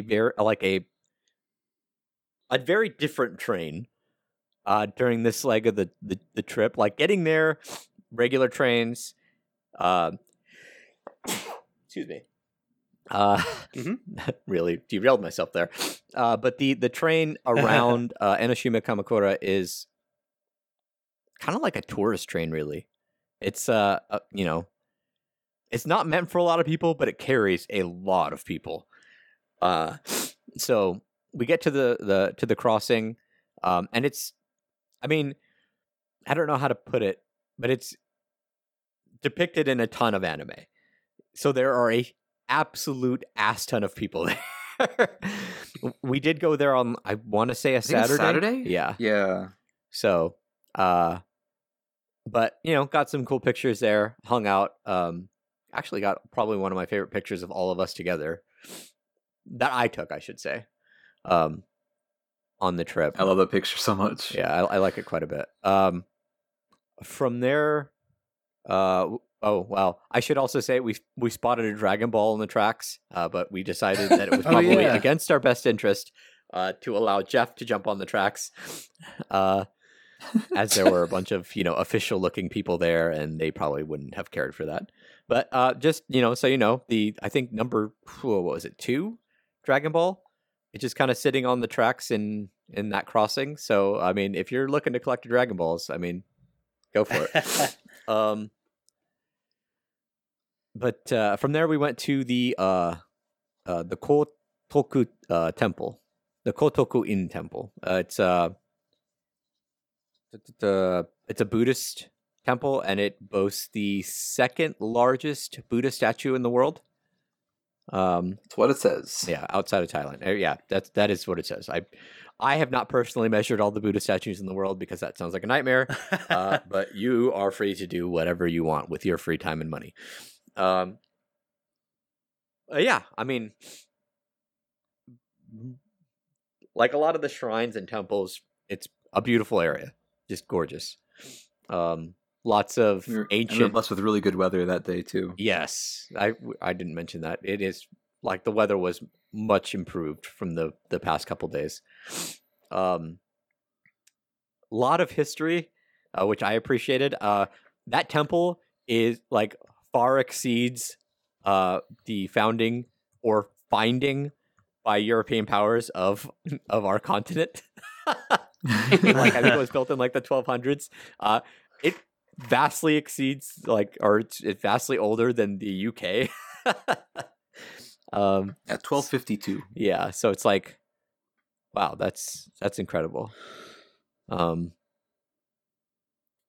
Yeah, just to put it in perspective for you guys, like those of you who aren't history minded, Rome was still technically around if we count the Byzantine Empire as Rome, because technically the Byzantine Empire was the Eastern Roman Empire. Yeah, so there was like the last vestiges of Rome were still around when that was built, which is crazy to think about if you're a history nerd like me. But we got to go inside the Buddha as well, which was I've never for 10 yen. Yeah, for 10 yen, yeah. 20. Was it 20 yen? Oh, okay. Well, we got to get rid of 2 10 yen coins, which was very nice. Yeah. But a bit of a tight squeeze. There's not really a whole lot in there, but yeah, like this. Logan, God, I've been thinking about this ever since we left that place. I feel so God, one of bad. the funniest moments I've witnessed in my life. So again, it is a very, very tight squeeze, and we are all fairly big Western dudes. But Logan didn't. I'm the biggest. I was going to say that. But Logan didn't think to take his backpack off. And getting through there isn't a separate way in and out. It's just one way in and one way out, and it's hard to see people coming because there's bends. So Logan started going in the alleyway or going in, like through the tunnel to get out, and he had his backpack on, and like you have to kind of squeeze up against the wall, and there was a dude passing by him. Oh my god! who took Logan's backpack straight to the face. It was the noise he made of like all of the air just being hit out of his face, just boom. Oh my god! I was crying coming out of there. It was hard not to laugh leaving that place. It was hard to squeeze my way out like past people when I was stifling laughter so hard. Yeah, I think on my deathbed I'll remember that guy's face. Oh god! And probably just like laugh, and it's like, oh look, Grandpa's crazy. Oh fuck, so funny, so goddamn funny. But yeah, unintentional humor. I feel so bad. I just remember like trying to explain to Logan what just happened through tears. Because I had no idea. Oh my god! Fuck, that's funny. It was a very. Otherwise, it would have been a very uneventful. Like, because like there's really nothing inside the Buddha aside from like some explanation placards of like how they've made him earthquake proof and how they've made him kind of flood resistant, etc. But yeah, that took the cake.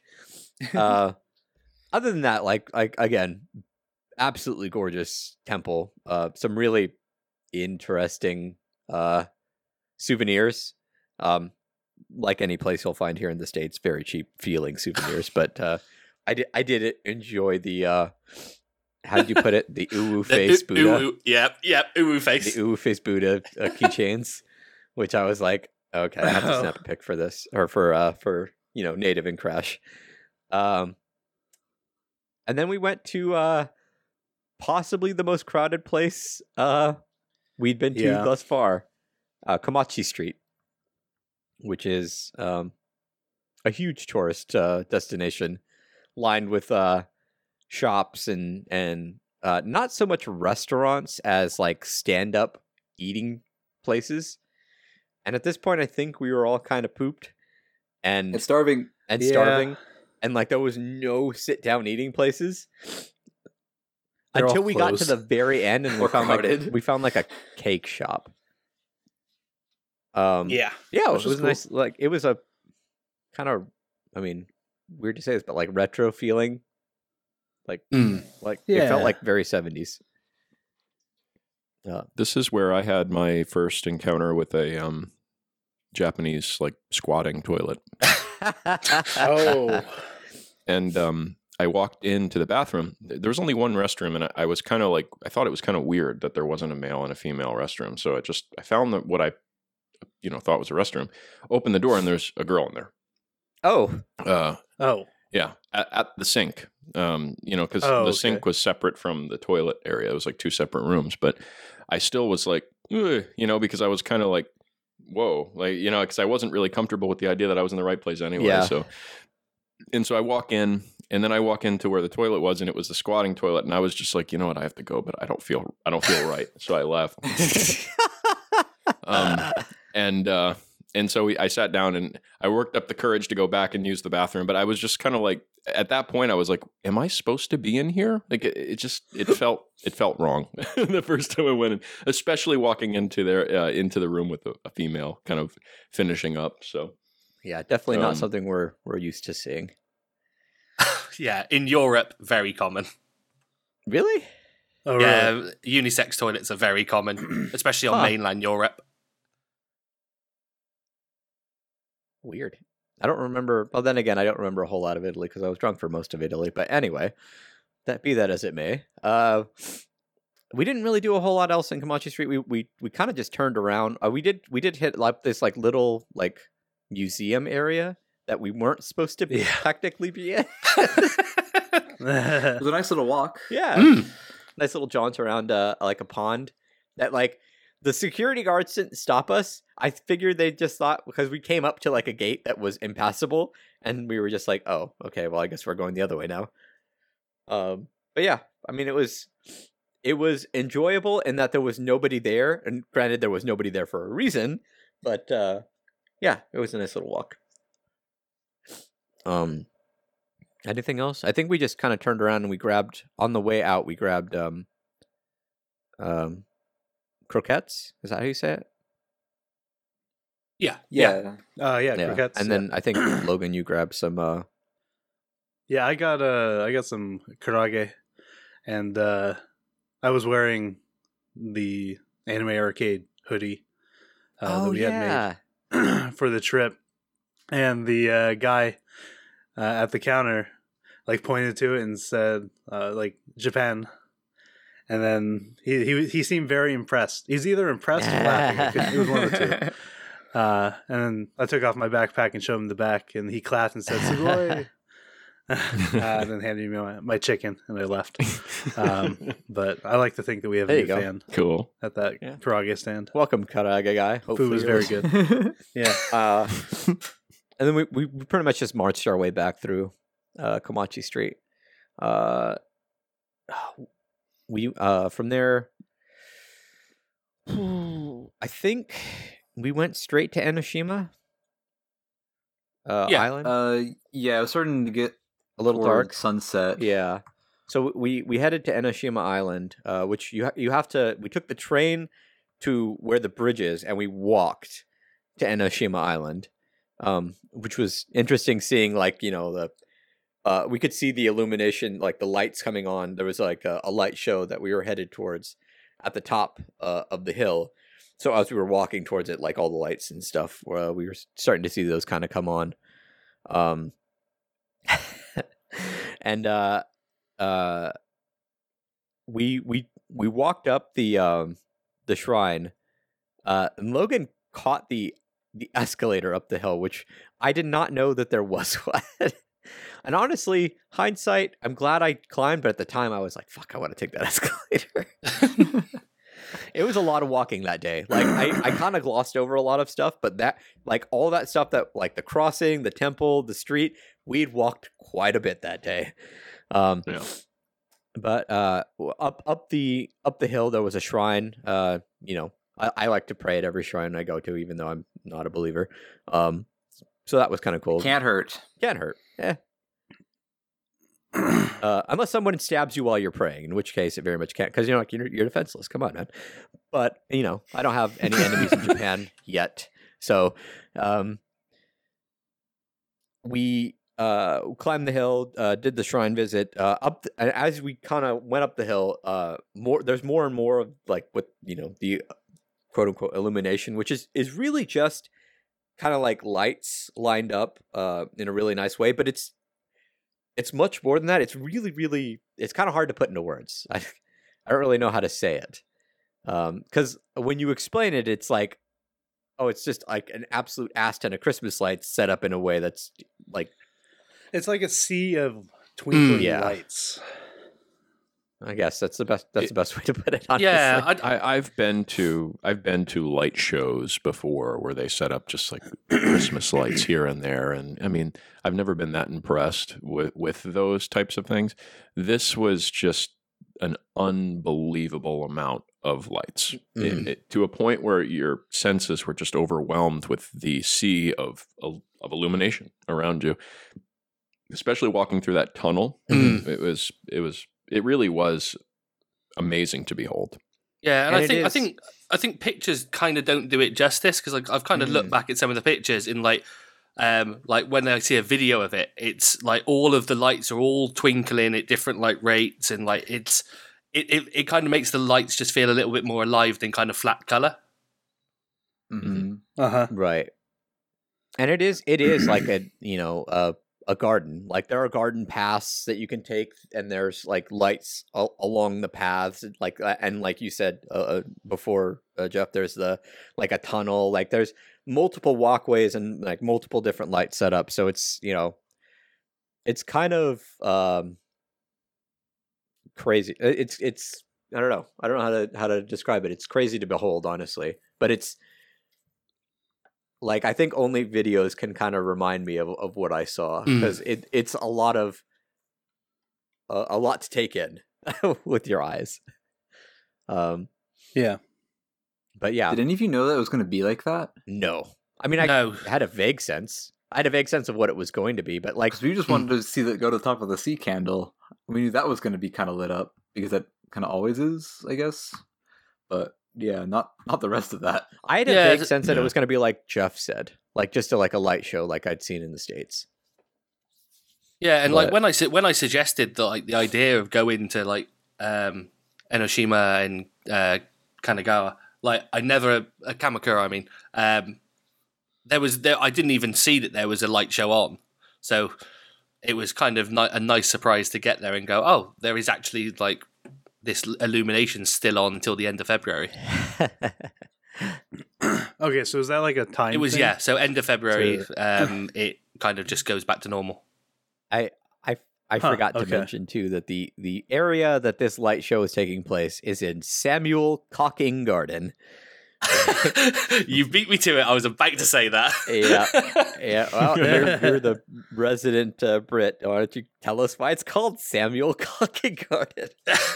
Because, like most things in the world which are named after British people, we went somewhere and stole something.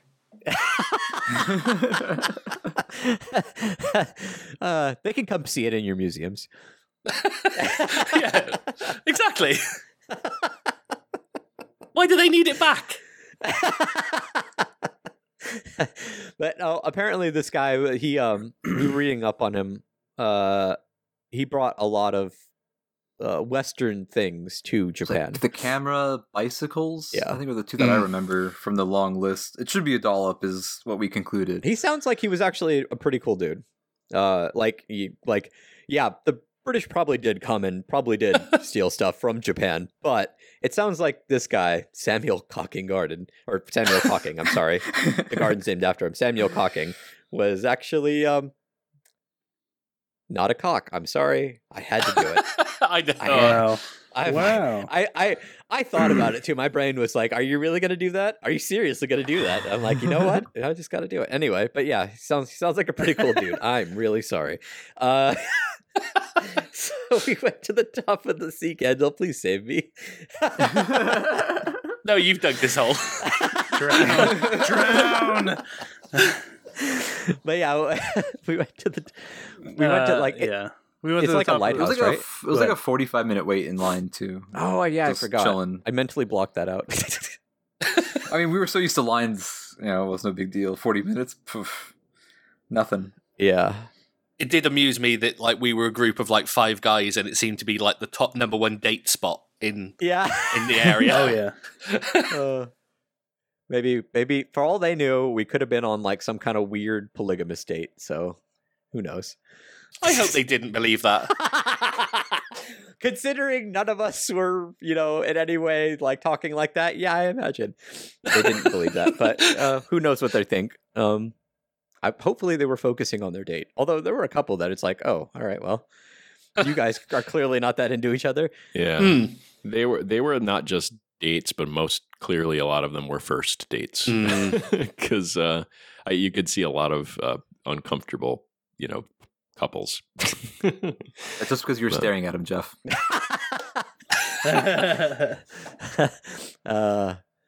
Hopefully I gave him something to talk about. Yeah. That foreigner's staring at us. But yeah, so we got to the Enoshima Sea Candle. It's a lighthouse at the very top, and there's actually an elevator that takes you all the way up. Where I confirmed to myself for like the billionth time in my life that yes, indeed, I am absolutely afraid of heights. But like, so we got to like the elevator takes you up to like this covered area where you can kind of see, around. And I'm okay in enclosed spaces, even if I'm up high. And we walked around that, but there was a separate staircase that took you up to the uncovered outside area where I'm emphatically not okay. That we got to go up and I eventually convinced my knees to move to the edge of the thing, and we got some pictures up there. But yeah, there were a lot of dates up there. So a little awkward, walking around and taking pictures at that time, but it's still a pretty cool view, and I'm glad I eventually coaxed myself to, look over the edge. It would have also been another opportunity to see Mount Fuji had we been there in the daytime. I'm not sure if we would have seen it. Yeah, but maybe too many clouds. Yeah. But it apparently is pretty prominent on the horizon. But yeah, anything else from you guys? Any anecdotes from the space needle, sea candle? Nah, it was just really cool. This is definitely one of the contenders for my highlight of the trip. Like, yeah, I think this is probably the highlight of my trip. Just the sheer wonder of it all and not expecting it in any way just really kind of blew me away. It was really cool. Yeah, no, it was definitely amazing. Much better than I was expecting, because I was expecting lights with the illumination. Like, I knew what Japanese illumination meant, but I was not expecting anything to that extent. So yeah, we came down from the sea candle. Actually, I should preface this: we came down on the elevator. 3 of us came down on the elevator. Jeff and Steven, you guys walked down the entire flight of stairs. Which, you're both crazy. I definitely remember thinking to myself, I'm really happy Carlos didn't do this, because it definitely felt more open. It was, for someone afraid of heights, it would have been terrifying. I mean, I've walked up the scaffolding on my ship to the top of the mast, but let me tell you, I was terrified up there. I probably almost peed myself when I did that, and that probably would have been close to that experience. So, yeah, it was cool. I mean, I wanted to get, because the view in the walking down, it looked really awesome at the time, but I wasn't able to capture any pictures that really. And this was kind of a theme of the entire trip to Enoshima, but the pictures did not do it justice. Right.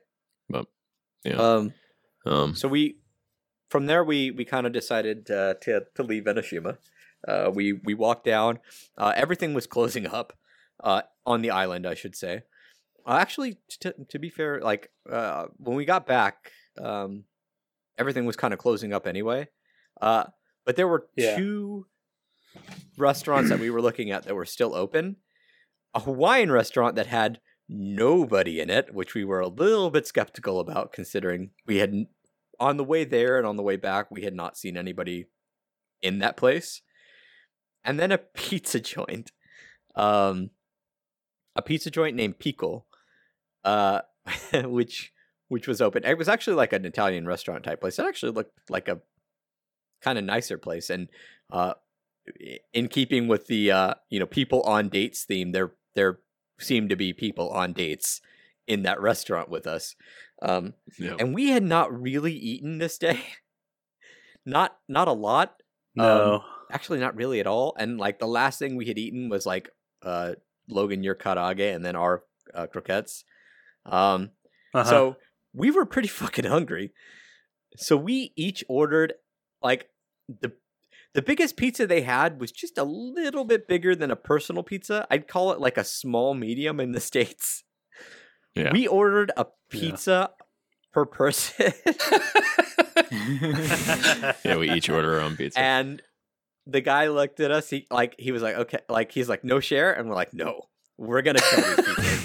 and he came back to the table at one point, and he's like, I think he handed us like a piece of paper that like basically told us we make 1 pizza at a time in our oven. Or 2. Was it 2 pizzas at a time. Okay. And we were like, that's fine. We'll wait. Bring us our pizzas, please. Yeah. And we slaughtered those fucking pizzas. Oh, I mean, I think we were all a little bit hungry still after we ate them. But yeah, they were, I think, shocked that we were able to eat that much food. And it was just kind of funny, the experience of, like, especially it was like, you're not going to share? I'm like, no, we're going to kill these. It was funny because I think one of you guys, and probably was Carlos, was like, I bet this guy is going to be, perplexed that we're getting 5 pizzas. Mm-hmm. They're probably going to ask us if we're going to share or not. Yep. Yeah, it was funny. Sure enough. I even ordered a second beer, and I think he silently cut me off because he asked me if I wanted another beer, and I said yes, and he brought me a water. Yeah. So it's like maybe he didn't think I could handle another one of their craft Enoshima beers, but yeah. The Japanese drinking sentiment after one or two, they're completely they're buzzing pretty good, and we're just like, oh, all right, well that was a pretty good beer. Yeah, actually, the pizza was very good. That was delicious. Yeah, if you find yourself in Kamakura, just outside of Enoshima, and you see Pico, and you're like, granted, we like the impulse when you go to a foreign country is to have just foreign food, but like sometimes they make really good Western food, and Pico is one of probably the best pizzas I've had. Just kind of period. It's even just like their twist on the toppings. Mm-hmm. Pretty different than what we normally have. Mine was pretty regular. I mean, I had like a ham and the mushrooms that they put on my pizza were were different from the mushrooms they usually put on pizza, but they were good. I also for me, the times that I've traveled outside of the country, you do want to experience as much of the local cuisine as you can. But we're at day 10 at this point, and usually around this time, at least in my experience, I'm like wanting to look for something a little more familiar. Like I've had enough. I'm like, I want something like a burger, or pizza, or greasy Chinese food or something that like I'm used to. Yeah. So it was in keeping, I think. Like pizza sounded really good to me this evening. Yeah. No, it was mine fantastic. Was pretty different because I had just 2 big cuts of ham just like spread over mine and a big fried egg right in the middle. So I had essentially like a ham, egg, and cheese pizza. That's awesome. It's so good. It was so damn good. Honestly, and I hesitate to say this if we have any Italian listeners, that pizza was better than the pizza I had in Italy. Bar none. The pizza I had in Italy is worse than like some of the chain pizzas we have in the States. Personal opinion. Take that, Italy. Yeah. And this is coming from someone who is at least a small portion Sicilian. So I maybe you dislike Sicily. I know that certain provinces in Italy don't like each other. Anyway. Yeah, 5 full pizzas, and then we went to I remember we went to a convenience store, grabbed a couple beers, had a grand old time drinking and walking. Steven, that might not be a big thing for you, but for us, it's like, oh my god, this is so exotic. Drinking and walking. It was like when I suggested street beers again. Everyone was like, "Ooh, street beers." That's exactly how I was in England. Like, wait, I can take this outside. It's a whole new world. God, but yeah. Then we hopped on our trains, and it's a decent way to Kamakura. So, I mean, once we were back in Tokyo, we headed to the Airbnb, Nogi bingo, and then sleep. I can pretty much just say that for every time. Okay. This is the last day for most of us. This is day 11. Early in the day, this day, we kind of slept in the latest, which you'd think, last day you want to kind of get in as much as possible, but except one of us. Oh no, that's all right. Never mind. I think we kind of just wanted to kind of chill. Like I honestly didn't leave for the Airbnb for a while. Jeff, you left fairly early to get to Ueno, though. Ueno, yeah. There was one of the things I wanted on this trip was to buy a pair of denim, and this is the final day that I had the opportunity to, and I was actually kind of questioning whether I would do it, and thank you, Carlos, for kind of talking me into it, because you were kind of like, I think it was you, that was just like, dude, you got to do it. Like, you want to, you're going to regret it if you don't. I think I told you, you'd been talking about it the whole trip. Yeah, and so Ueno happened to be, I was thinking I had to go to like Shibuya or something to find like a denim shop, and I had my eyes out the entire time, and I was kind of shocked to not find any jeans for sale anywhere. So it's apparently a little more of a cult thing. But apparently there was a place called Hinoya in Ueno that was pretty famous for selling jeans, and Ueno happened to be literally like a 15-minute walk from our Airbnb. So I head out. I walked there. It was actually a really pleasant walk, and I was really happy I did because Ueno has this really awesome kind of market street next to the train tracks that really kind of had the feel of an old school kind of shopping market. You're walking down the street, you've got people with their wares out, just in the street, kind of standing out waiting for customers to come in. Lots of different shops there. And I knew it was, I tried not to use the GPS. I just tried to kind of look, because I didn't want to be looking down at my GPS the whole time. I wanted to kind of experience it. So I just was walking in the general direction that I knew the place was in, and I just happened to find it. I had like kind of a Japanese shopping experience. I don't know if this is typical, but the guy was really, really helpful. He kind of it was hard to communicate because he didn't speak really any English. And it's funny because hindsight, I look back and I'm like, I knew the words that I could have used to get in Japanese to get across to him what I wanted to say. But without knowing a lot of Japanese, I froze up at the moment and I just couldn't think of anything at the time. Oh, yeah. The words in the moment, I needed. That happens all the time. And so it was hard to communicate, but for the most part, through gestures and different words, mostly English, he helped me find a pair of jeans that I'm really happy with. In fact, I pretty much worn them. I haven't pretty much taken them off since I got home. I've been wearing them a lot. But I bought myself a pair of jeans. I bought a t-shirt. Apparently it was their 70th anniversary as a store, which to me, as an American, it's hard to find a place that's been open for 70 years. So it was pretty cool. They had some jeans that were kind of 70th anniversary kind of denim, and they had a shirt. So I bought the shirt, and then I literally just bought the first pair of jeans that fit because it was going through kind of the process and just nothing was fitting, and I was starting to get really discouraged. I'm like, none of these jeans, either they're all too big or they're too small. But finally he brought me a pair that was just like, these are the ones. And bought them, went back to the Airbnb, put them on, and wore them the rest of the day. So that was my denim experience.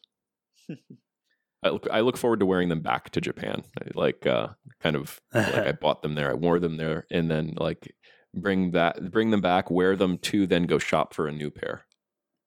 Right. That'll have to be something I do each trip. Yeah, you came back and we would eventually leave. But before that, Logan and Eric, you guys left in search of wind chimes. Yeah. So one of the things that I wanted to get as a souvenir for my mom was a traditional like Japanese wind chime, specifically a glass one. There's an episode of Aria the animation that kind of like features it, and that's where she got the idea for that souvenir. And so I've been kind of looking for one the entire trip, but there were no real places outside of Kamakura that had them. But they only had like brass ones there. So I did some research and found out that there was actually a shop not too far from our Airbnb. So that morning I went out. Eric decided to go with me. And it was kind of a nice little walk through the more residential area, a direction that we hadn't really walked before, opposite of Akihabara. We found like I think an elementary school and like a playground that was all kind of flooded because of all the rain. A lot of owl statues and signs and stuff. I took a picture of every one for Steven. Thanks for that. And then, eventually we found like this little shopping arcade that we had no idea that was there. And I think it's called Satake. Found this Satake district. Based on the signs something that like I'm that. looking at. Yeah. I found the little shop. And it was actually really kind of a cool experience because this shop seemed more like their workshop. And then they had a few shelves of all the glass wind chimes that they had made. It seemed like it was a father-son kind of deal. The son was there. And he kind of helped me go through the process of picking out the right wind chime because they were all hand blown. So everyone was a little bit different, even though most if you saw one design, there were several with that design on it, but they all made different sounds. when you hit them and stuff, because they're all uniquely hand-blown glass. So it was really kind of cool to watch him go through, all these steps, kind of like chiming them and making sure that I found one that I thought sounded, good. And he ended up telling me that there are only 2 shops in all of Tokyo that sell these things. So it was quite the coincidence that one of them was a short walk away from our Airbnb. Really cool. So that was really cool. Yeah. Yeah. And he asked where we were from, and we said the United States, and he seemed a little bit blown away that we show up there. Foreigners would come to his shop. Yeah. So it was pretty cool. And then after that, Eric and I kind of just walked down the shopping arcade, kind of taking it all in, grabbed some Inari Sushi, snacked on that, hit up, there's like this market area where we grabbed some interesting candy and stuff. One of them, I don't know, I guess we opened them up after we got back, but there's like this one, it was like a little burger shaped cookie chocolate thing. It was really good. Just kind of walked and then eventually made our way back there. No, we went to the chicken place after that. Oh, that's right, because you guys were gone off doing something. we were in, we'll get to that, but we were in. Yeah, you guys were talking about so across the street from our Airbnb there was a place called the Chicken Place, which is at night a yakitori and beer place, like a very thin kind of restaurant with like a bar, and then there's like a few tables in the back, and so Eric and I decided to check it out. They were open for lunch, but for lunch, they only serve one thing, and that is chicken curry. And so we said, sure, that sounds awesome. Had that. It was kind of more of a, what tasted like a tomato-based kind of curry. It was almost stewy in a way. Yeah, like the chicken flavor was really, really strong. Yeah. But it was so good. It was really, really good. The shop had a very 70s theme. Like, they had like several like 70s movie posters from like American movies. It was like Back to the Future, Star Wars, I think Bullet. There was like another one I just can't remember. And there was like 70s music playing, and the guy was like had a do-rag on. Just the one guy working for Yeah. It's pretty cool. Yeah. It was a really cool place. It was kind of what were you guys up to? Listening to you say that, and kind of my trip out into Ueno. Our Airbnb was in a really awesome location, and I feel like we didn't get to spend a lot of the trip appreciating how awesome it was, because we were oftentimes going on trains to other places, and Akiba, of course, was where the train station was. So we were between our Airbnb and the Akiba station, and we didn't often get to kind of go in other directions. And there was actually a lot of really cool stuff around us. So there was. I almost like if I go back, when I go back, I really that location's awesome. It's like ideal. So I would almost kind of look for that location again before that might be where I start. I would just bring a pillow with me next time. Yeah, if we go to the same place, or just the first thing I do is go to the crane machine and try to win one of those big sharks to sleep on. Yeah. Or a tentacle monster body pillow, maybe. So I waited for there you go. I waited for Jeff because I was gonna just go out by myself, but you messaged and said that you'd gotten your jeans and you were coming back. So when you got back and changed and got ready and all that stuff, we decided we were gonna go up and hit up Akiba one last time because you had a figure you were looking for that we had seen previously. Yeah, I had gotten it into my, as with me, like a lot of big purchases, I like to think them over, like sleep on them. And I had slept on it, and there was a figure of a girl who I don't have any idea who she is. God. From a VN that hasn't actually been released in English yet, but should be soon. But it just seemed very Japanese, and I really loved the style of it. So I was like, you know what? This is not only a good figure, but a good excuse for me to play that game when it releases. So I head out to find that figure, and Carlos, you graciously joined along. I mean, I had stuff I wanted to look at too. So, but I mean, it was fun. I mean, I think the big thing for that is we went back to Kotobukiya, and I bought a lot of the Yotsuba stuff that I had seen and had wanted. But we were also looking quite heavily at the Frame Arm Girls and the other one, Megami something or other.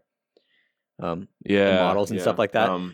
Probably a hard note for me for right now because that looks like a project, but very cool stuff. Yeah, it's a pretty exciting kind of idea. The idea of kind of like, especially the Megami Girls or whatever they were called, kind of like a Frame Arm spinoff where it's more of a girl that you put together, but then you can kind of replace pieces of their armor and weapons, and it was just kind of a neat. It was just a neat feeling kind of experience of kitting out the girl that you choose. So that was definitely something that I was interested in and still remain to this day interested in, maybe kind of getting into at some point in the near future. So yeah, I not a whole lot else. Just wandering around Akiba until you guys messaged us. At which point we were getting. I got some yakitori, and Jeff, you had your first takoyaki of the trip outside of there's a little stand outside of Don Quixote's. Yeah, that's where we met up with you guys. Yeah, got food there. Stephen, you were kind of you had stayed back and were still getting ready, I think, up to this point, and I think we all kind of convened on the yakitori takoyaki stand. If I'm not mistaken, I think you met us at Animate later. Well, yeah, I had a bit more of a chilled morning. I kind of got up late, got ready late, and then headed to Mr. Donut for a coffee, and then headed to where everyone else was. Yeah. I think that's where Logan and I met up with Steven, was at Mr. Donut. Yeah. Yeah, that's right. And you guys met up with us at the takoyaki stand. From there, we did have at that point we did have a train to catch because on this day, in the later half of the day, we were getting ready to get on our way to Odaiba, which is I want to say it's in like the south end of Tokyo. Yeah. It's like southeast Tokyo. People might know this as the place where like there's a giant Gundam statue, and it's also the area, generally the area where Kamiket takes place. We didn't go to that specific area. We could see it. It's Tokyo Big Sight. We could see from the train, and we could see the giant Gundam from the train. But we were on our way to Pallet Town, which I didn't know that's what it was called.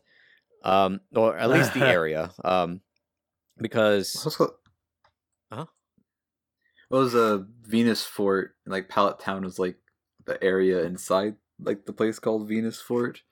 All I saw was the sign that said "Welcome to Pallet Town." I didn't know that it was called something else. Yeah, it was like the outside area that we walked into said Venus Fort, but yeah, it's all like, who knows. Pallet Town might be a specific thing. The amusement part. Yeah, with the giant Ferris wheel with the certain cars that were completely clear, see through, terrifying. Anyway, we were on our way though to an interactive art exhibit called Team Labs, or called Borderless by Team Labs. Yeah, Borderless. Yeah, Borderless by Team Labs. There's multiple Borderless exhibits, aren't there? Yeah. No, there's multiple Team Labs exhibits. There you go. That's the way around. One called Planets. Borderless is one, and then there are several others. I think there are a couple more in Tokyo, and then there's a bunch like in Indonesia and stuff like that. Okay. I think. Or Singapore. But yeah, this was it's we stood in line for that for a little bit. We already had the tickets. Thank you, Logan. This was also a Logan idea. Like, I would have never known this existed. When you walk in, it's like an enclosed areas and a lot of projectors projecting different things onto the walls. the first room we walked into was just a bunch of flowers. Just like I was trying to think of a more flowery way to say that, but I sorry. I'm in rare form today. So, anyway, god damn it. Anyway, yeah, but there are different exhibits within the exhibit that are different things. I think one of the things that I thought was really cool, like the whole thing is fucking outstanding, but the one thing that I thought was really, really cool was that the exhibits move. With the exception of the first area seemed to be like flowers just nonstop. But it seemed like a lot of the exhibits moved from one room to the next. And at one point in our journey, we actually got to see the exhibit physically moving along the walls to the next place it was going to be, which I thought was really, really cool. Yeah. Any thoughts on Borderless? It was kind of a surreal experience. I don't think words or pictures can describe it very well. No. I don't even think video does it justice. Watching back some video that we took, it's incredibly surreal, fantastical experience. Mm-hmm. It blew me away. Yeah, we went to.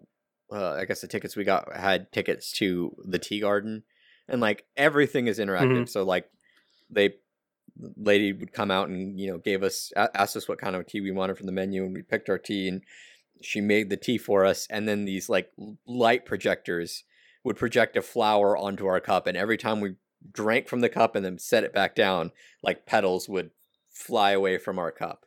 Like, so it's just like just everything about it was crazy and interactive. I think a lot of us like the butterfly room quite a bit. Yeah. Because if you stood still, like these little butterfly pods would like light up on you from the projector, and butterflies would fly down your leg and up onto the wall, unless you stepped on them like I did because I'm a monster. You and Jeff, monsters. Yeah, they would, like, if you stepped on them or touched them on the wall, they would fall to the ground and die. There was also like there were two separate rooms where you could grab a line drawing of like a kind of like a coloring book page, and you colored it in, and you give it to like the person to scan it in, and it would scan into the projector and would become part of like the wall art. I thought that was a lot of fun. Yeah, that was nuts. Yeah, just a lot of stuff. Kind of like the ecosystem that was built in that one room where you had like the salamanders and the lizards and the snakes and the frogs and the butterflies and because like the bottom of your the outline gave you like a blurb about like I had the snake, so it said if your snake eats lots of lizards, they'll multiply, but it gets eaten by the salamander. So I'm guessing each one had like their own kind of blurb on how they'll interact with the other things out in the quote unquote wild. Sure.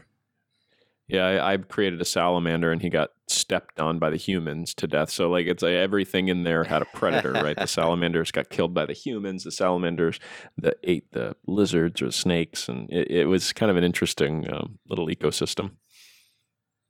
Yeah, definitely not like any other art exhibit. I mean, I've been to art museums in Europe, and I've been to the the one in Philadelphia, and a couple here in San Francisco. But that is probably the most unique experience I've ever had with art and an art exhibit.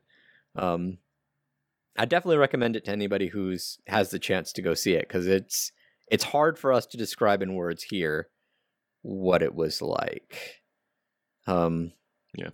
It was not something that I really realized I was going to enjoy nearly as much as I did. Like I was kind of cool, kind of like Enoshima. It's like, it's another light show.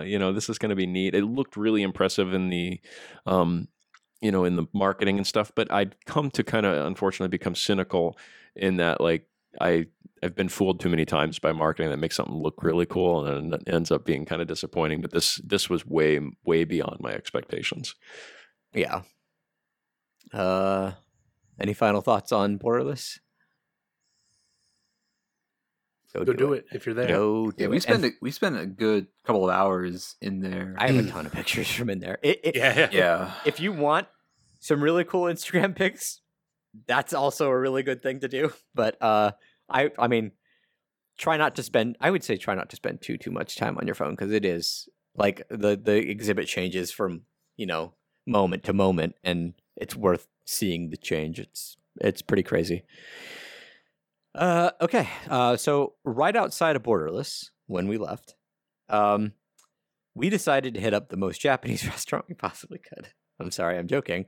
We hit up Wendy's because there's a Wendy's literally right outside, and we were all pretty hungry. But to be fair, the Japanese versions of Western restaurants are a little bit different. So, also I was melon soda. Yes, I was mentioning this to Jeff yesterday. I fucking miss melon soda. Like, why don't we have melon soda, dude? Yes. What the shit? I don't know. Do they think we won't like it? They have I mean, I'm sorry to anybody who likes sparkling water. It's just carbonated water. You could just have water. But if people will buy that, and they do, like if my mom and sisters are any indication of how much effing sparkling water they buy, melon soda, please. Yeah, so good. Yes, please. It's so good. Just don't change the formula like you do with most other, sodas in the States. Yes, we had some Wendy's, had some melon soda, and then we pretty much, like, from there we pretty much had to leave because we were expected to check out the next day of the Airbnb, and that room was not trash, but like we were not ready to go. Like, so we went straight back to the Airbnb and immediately started A, sorting garbage, and B, packing. Which was an ordeal with the amount of shit we had to manage to buy over there. Just a lot of frustrated grunts trying to shove shit into bags. Yeah, I feel like I basically purchased an entire duffel because I stuffed a duffel bag into my luggage and assuming that I would fill that duffel bag with stuff to go back with. And I filled the duffel bag with stuff to go back with. And I was really appreciative that I did that. I spent most of my time, honestly, sorting recyclables because we had consumed a lot of beverages from the convenience store. So it was amazing. We had basically crushed. These are plastic bottles crushed up, filled an entire garbage bag full of plastic bottles. And, another half garbage bag with cans, or coffee cans. Trying to, because with the Japanese recyclables, like I was trying to be as,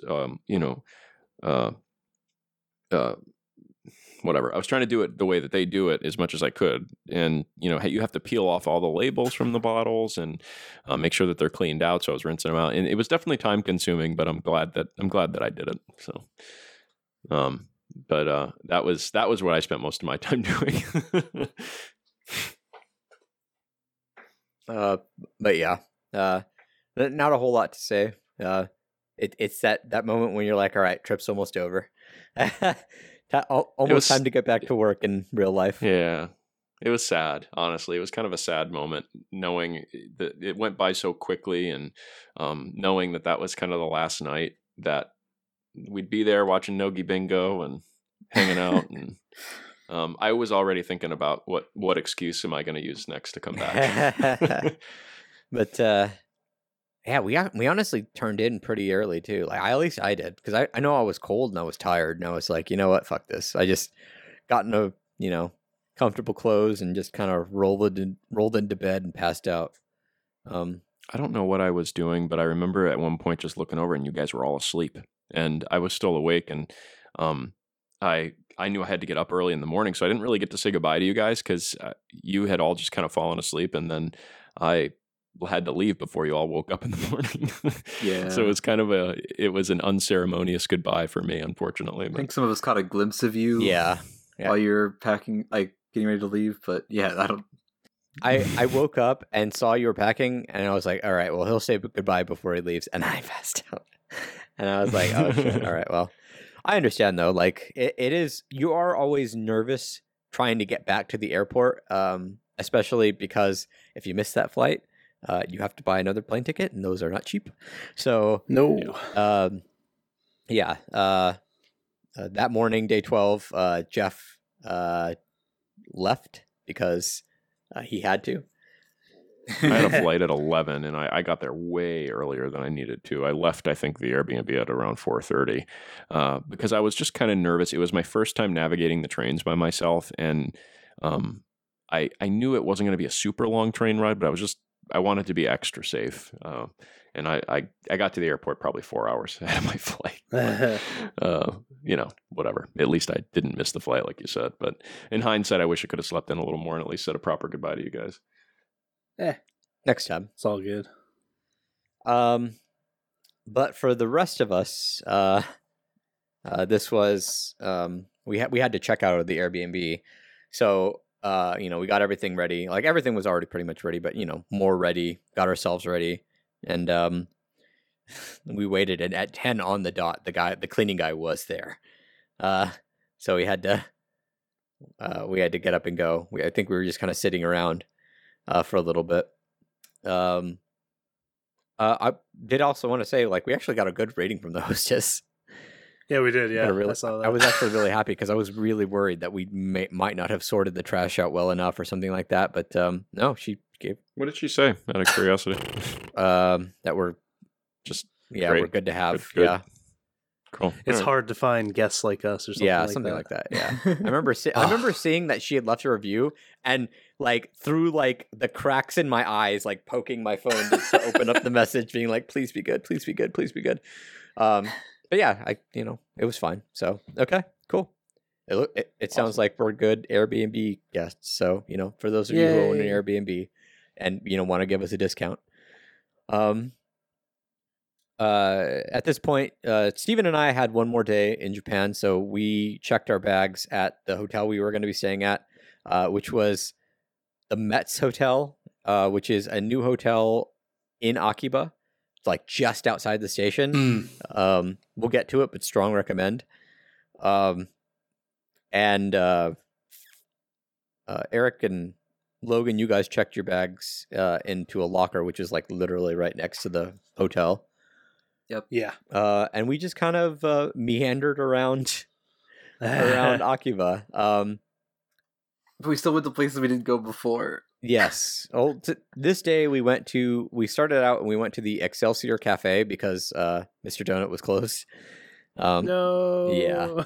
Excelsior Cafe was a pretty chill spot, though. It was fine. Yeah, it was like much more seats and stuff like that, and we were able to kind of relax for a little bit. Felt kind of out of place. A little. Not as much as in that lobby, though. I don't think I'll ever feel as out of place as I was in the Ritz-Carlton lobby. Sure. But the next place we went was, I think we hit up that art shop, or no? Because we walked out the Excelsior Cafe, looked over, and I recognized the banner because it's artist I really like named Onme. Definitely their style. So I went over and looked, and yeah, it's like apparently there's, I don't know, like 4th floor or something, like every other place. Yeah. And so that building is the art shop. Right. We got into an elevator, and I remember you guys commenting that it apparently smelled like vomit, which made me very, very glad that I can't smell. But up on the 4th floor was an incredible art shop that I'm kind of glad we didn't discover until this day when I was on a much heavier budget. Yeah. So, like, Jeff, for you remember that art shop we found, like the little pop-up art shop in just like near our Airbnb? Yeah. It was a lot more of that, but like just like books, like a ridiculous amount of wall scrolls, calendars, yeah, stuff like that from a bunch of different artists. Maybe higher profile overall. I'd say so. At least from what I recognize more artists there. Yeah. And just a lot more of them. Yeah, probably good we didn't find that, or that just would have been more money I would have spent. I didn't find it while I was there, I should say. Yeah, so I mean, I eventually ended up going back, but yeah, there's a bunch of works there, and I'm a little worried that if I ever go back, that might be one of the first places I end up going to. I kind of wish they delivered overseas, man, because I was thinking about one of those calendars, and like my my bag was like, no, that's not going to happen. So I ended up buying just some art, some of the art books that they had there and stuff like that. But yeah, it's an amazing little shop. If you like, mostly non-anime, inspired. It's just artwork. It's just anime style, but artwork in the style of these different artists. My favorite there was an artist named Kafi Kizoku. I flippin' love his art. Yeah. Yeah. He's so I got that calendar. Yeah, I was thinking about getting it, but honestly, I'm good without a calendar. I already have my Concole calendar. I bought a large wall scroll that takes the place of where my Concole calendar used to go. But yeah, it's an amazing shop, really. I mean, it's hard for me to describe what's there, but look up some of the artists that we just mentioned, and yeah, their artwork is there and just in mass. Yeah, I bought a little art book from On Me, and then another artist named Hiten, who I'd seen stuff from them before. I was pretty happy with. Yeah. Oh, you were mentioning Ami earlier. Yeah, with so girl Ami from is the Arknights. artist for Aija Ferrala in Arknights. I first became aware of them because they do Suomi, RFB, and another girl in Girls Frontline. That's how I became aware of them. Oh. They have a bit same face syndrome, but it's a really cute face, so it's okay. Makes it really easy to identify their work. Yeah, I was super glad they had a ton of Kantoku stuff as well, because that's an artist I followed for a long time since. Because they were the character designer for One Room, the anime that was like a first person kind of. Oh, nice. Yeah. So they do all the art for that, and it's very much that style. So I picked up quite a lot of Kantoku stuff. That was kind of a trend throughout the trip, looking for Kantoku and picking up that stuff. Because Kantoku had stuff at the other pop-up shop yeah, that we definitely went to as well. So I kind of got a bit of both from each of those. And also the comic shop, if you're looking for it, is called Comic Jiku Chu Shinha. Jiku Chu Shinha. Yes. It's right next to the Excelsior Cafe. Yeah. Like you go up to the entrance of the Excelsior, right to the right, there's an elevator, take that up to the 4th floor, there you are. Yeah, I definitely recommend it, but I mean, be careful. If you're a fan of that kind of art, yeah, be very, very careful. From there, we went to the Kaspa shop, just to check out some of the stuff there. I don't think I picked up anything there. But the Kaspa shop you have to go through a gachapon store up to, I think, 2 floors up. There's the Kaspa shop, and there's a lot of really cool like anime themed merchandise for like Love Live, Idol Master, and then stuff like Overlord or Saga Tanya the Evil or Konosuba, ReZero. There's some Kantai collection stuff, so there's a lot of stuff you can find there in the Kaspa shop, and it's like this is where I was. I really wish I came here earlier, so I would have, because they had those Love Live shirts that you and Steven bought, Jeff. They had a Yo there in XL. It's like, damn it! If I just had the money, this would be the easiest choice, easiest buy I would have had, because I don't have any like Love Live shirts and stuff. I have my Yo Hoppy. I don't have any Love Live shirts, and I really wanted something out of the trip, but at that point, It's like I spent my money on other silly things. I could have bought like one nicer thing instead of several silly little things. Next time. Yeah, the shirts are kind of a nice quality. They're comfortable too. So I would definitely recommend those Cospa shirts. And it's unfortunate because I know Yo was something you were having a really hard time finding anything for. Like she seemed like every time you went out to look for Yo, she was. Tell me about it. Yeah. Yeah. Let me tell you how many Yoshiko shirts I found, and thank you, Logan, for getting me the Yoshiko shirt for Christmas, because I have never been able to find it. I mean, I could probably find more, but like in Japan, I've never been able to find one. And Cospa, like I think Steven was talking about this before, but like it's a crapshoot. Like sometimes extra larges are extra large. Other times extra larges are American size, like large if you're lucky. Yeah, so, like the Hanamaru t-shirt that I got from there this time. I'm wearing it now, and it's a really good fit. But I've got another Hanamaru t-shirt upstairs that no chance, and they're both the same size. But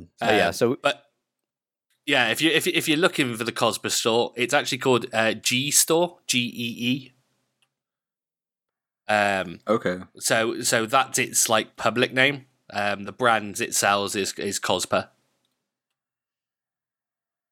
And I think the last thing we did before you guys left, aside from we did look for the iNeso that I found, and I think it just sold out. We went to Gamers in Akiba. I picked up an coin pouch thingy.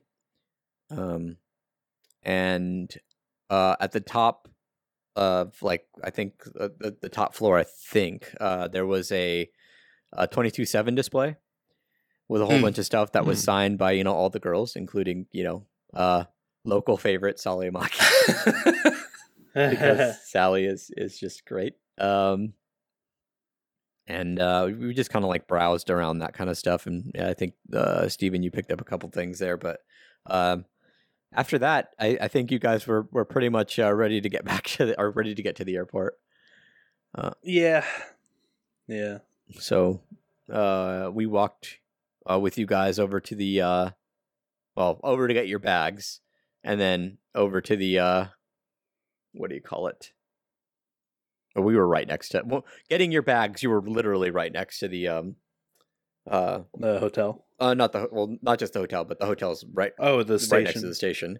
So yeah, we saw you guys off, and you guys left to Haneda Airport. Yeah, nicest airport I've ever been in. Yeah, Haneda's pretty great. Like, I didn't really get a good look at it coming in because I don't know, like going through customs and everything is just a quick trip out of the airport. But holy smokes, that's a nice airport. Oh God, it's just reminding me. Japanese security is so nice. So nice. Good Lord, it's nice. Anyway, anything to add before we leave you guys? Airport ramen was really good, and the pot stickers. Oh, I mean gyoza. Damn you, pot sticker! Just know his lifespan's shorter than yours. We saw that one Pokemon machine, remember, Logan? Oh yeah, That there's Pokemon like vending a machine? Pikachu Pokemon vending machine in the airport. Where they You sell can buy, like like, Pokemon card packs goods. Yeah, then there's like an There's like a animated Pikachu plush. Yeah. The video's in our Google photos. Yeah, Okay. it was pretty cool. So, like I said, Steven and I, we had one last day, and we pretty much checked into the hotel and then just kind of hung out in the hotel. The Mets hotel in Akihabara is much bigger than I was expecting it to be. It's not huge, but like I said, the theme being like every room was bigger than I expected it to be. Most hotel rooms are much smaller, and like they'll do the kind of a Western bathroom where there's a toilet and then like the shower right next to it. This was different. There was a toilet room and then there was a Japanese style shower and bath, which is really nice. So if you can afford it and you're gonna be in Akihabara anyway, I 100% recommend this room. It was actually really nice. We didn't really do a whole lot after that, but we did have tickets to Amita's the live viewing of her concert, and the theater we were going to was in Ikebukuro. Amita is Aya from Pastel Palettes, and this was the first girl. Yeah, agreed. This was the first live for Pastel Palettes, even though it wasn't technically all of Pastel Palettes. And you could tell she was very, very happy to be on stage. Like, she even said she was always wondering, when it was going to be their time, because she had seen all the, Poppin' Party lives and all the Roselia lives, and even recently there's been a number of Raz lives, and she kind of knocked it out of the park. Yeah, definitely. It was such a fun, it was cute to see how over the moon she was that she's finally got a live for Pastel Palettes and she can represent, and seeing her reaction to all the other members, either putting in video messages for her or just appearing on stage as a surprise act. Yeah, we got. I'm not terribly familiar with their voice actresses, but we got Eve's voice actress, and Maya's voice actress on stage. Oh, really? Yeah, and they each sang a song with Amita, and then at the end, all three of them sang a song together. It was great. I love that Amita calls Maya's voice actress Fue Onis. Yeah, because of her fucking laugh, and then they refer to Eve as Bushido. That's another thing too. Is I wasn't sure what the reaction would be to Bushido. Eve's whole Bushido thing. The fans fucking loved it in Japan. We love it because it's she's supposed to be she's the characterization of the overzealous, foreign girl who's just really into one particular aspect of Japanese culture. But apparently the Japanese fans like her just as well. So I was happy to see that. I'm not going to go over the whole set list, but for me, my personal highlights were Paspa Revolution, Showa Dreamin', and then they even did some of the covers, which I was actually kind of blown away by. And very happy to hear. What about you, Stephen? What were some of your favorite moments from the Amita concert? I really enjoyed the Gyudei's performance with Maya's voice actress. Yeah, that was super fun. But just generally, the also the fact that they did the Pastel Palettes version of YOLO in the encore. Yes, I forgot about that. That's amazing because, I don't know if anyone follows Bag Dream, YOLO is an Afterglow song, but it was an Afterglow song that Afterglow were writing it for Pastel Palettes, and late last year they released the Pastel Palettes version finally. Mm-hmm. So for anyone who follows Pastel Palettes, that song's kind of a one they hold in their heart as it's great. It's a song with a lot of Pastel Palettes lore behind it. Mm-hmm. So that was super cool to see them do that on stage with all three of them.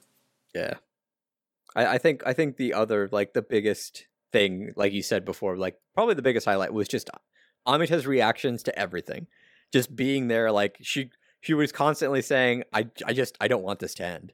It was a lot of, I can't believe this is actually happening, and I don't want this to end. And I'm aw. You give her more lives. Come on. It doesn't have to be the whole band. Put Raz up there. Put, that's what they were doing beforehand. Just put Raz up there as her, her instrumentals, and, give Amita some lives. Yeah. I think just some of the most touching moments from any of the Idol stuff that I've seen so far is just their reactions to the crowds and stuff like that. So for sure, that sounds awesome to be part of that. The live viewing audience was also pretty into it. Not everybody, like at a Love Live event, I'd be shocked to see so many people like not really, doing a whole lot of the stuff. But I mean, to be perfectly fair, I don't know a whole lot of the callbacks for Bang Dream, so I was right there with them. But it was still a lot of fun. It was an experience. I've never been to a live viewing. I've been to delayed viewings, but never to one that was live. So that was cool. After that concert, we got kind of shunted out to like this area where there was like supposed to be merch for the concert for us to buy, all that shit was gone. Oh, really? That was gone before the concert even started. Yeah. So, I mean, it was fine. I was kind of hoping to get like a t-shirt or something, but probably better for me to save my money. And then we went to Denny's in Ikebukuro, which Denny's is a family restaurant in Japan, like any other family restaurant. And we pretty much just sat there talking. We first started talking about the concert, and we had our food, and I think we also had a parfait like towards the end. But like, pretty much just sat there talking anime for a good couple hours. Definitely, we were there a lot longer than I expected we would be there. Yeah, it was a good time. Mostly just our own personal anime preferences. It is interesting how different we are in some senses in anime, but how Love Live just kind of brings a lot of people together. Definitely. But we like the same kind of anime trash, though, so it's fun. I think that was the conclusion. We both like some trash. Yeah. But I mean, that was pretty much the end of the night. We went back to the hotel, got ready for bed. When I woke up, you were already getting ready to leave. Because you had your flight earlier than me, and you left like around 7:38ish. About then, yeah. And I was just kind of like hanging out in the hotel room alone. I basically plugged in all my devices and started downloading stuff like a madman. For the plane. Another positive about that hotel: super late checkout times. Yeah, really late checkout. Oh, yeah? I hung out until like 11. Actually, that's not true. I think I hung out until like 10:30ish. I think I was kind of eager, like I didn't want to leave, for sure, but I don't have a job there, and the money was getting a little bit tight, and I knew I had a long process ahead of me, with airports and stuff like that. So I was just kind of eager to get on with it. But I did stop at the Sega Arcade with what was left of my 100 yen. I had a single 1,000 yen bill left. I split it into two 500 yen coins and tried for a blanket that I didn't get. But out of that came my last gacha in Japan, which I got the Nico postcard. So I have one of each of my best girls of those postcards that I'm pretty happy about. And then I went to a convenience store and I had a coffee and I had a Coolish. Because if you don't know what Coolish is, it is probably the greatest ice cream snack ever. I mean, like, outside of like, regular, like, just soft serve, like this is ice cream in a pouch, like an ice cream Capri Sun, but so much better than what you're thinking. I'm so glad you remembered on the last day as well, because the whole trip you were going, I'm going to have a Coolish tonight. Yeah, I just every time. Yeah, I would just forget. But not only did I have a Coolish there at that convenience store, there's like a convenience store conveniently connected to the Mets hotel. Like you don't even have to go outside. You can just walk straight from the bottom floor of the Mets to this convenience store. And from there I left to Narita Airport, and at my gate, which I get it. You want San Francisco people as far away from, the rest of everybody else as possible, because we're dirty. Same with Portland people, apparently. Yeah, they shunted us to the farthest gate. But at this gate, they had 3 vending machines, and one of them had Coolish in it. So I had a Coolish just before I left. And a Royal Milk Tea, because Royal Milk Tea is the shit. It's really so good. fucking good, dude. Why don't we have hot drink vending machines? Why don't we have like vending machines in general? I can't remember the last time I saw one. Where are my tax dollars going? Like, the thing is if we got vending machines, people would just vandalize. I mean, them. that's true, but I mean, like, I feel like some kind of surveillance system would deter most people. Sure. But yeah, I was the last person to leave Japan, and I posted some things before I left on the Anime Arcade Twitter page, and you can go check those out when we give you that information. And we all got home, and we all experienced some pretty fantastic fucking jet lag. I still haven't recovered. I don't think.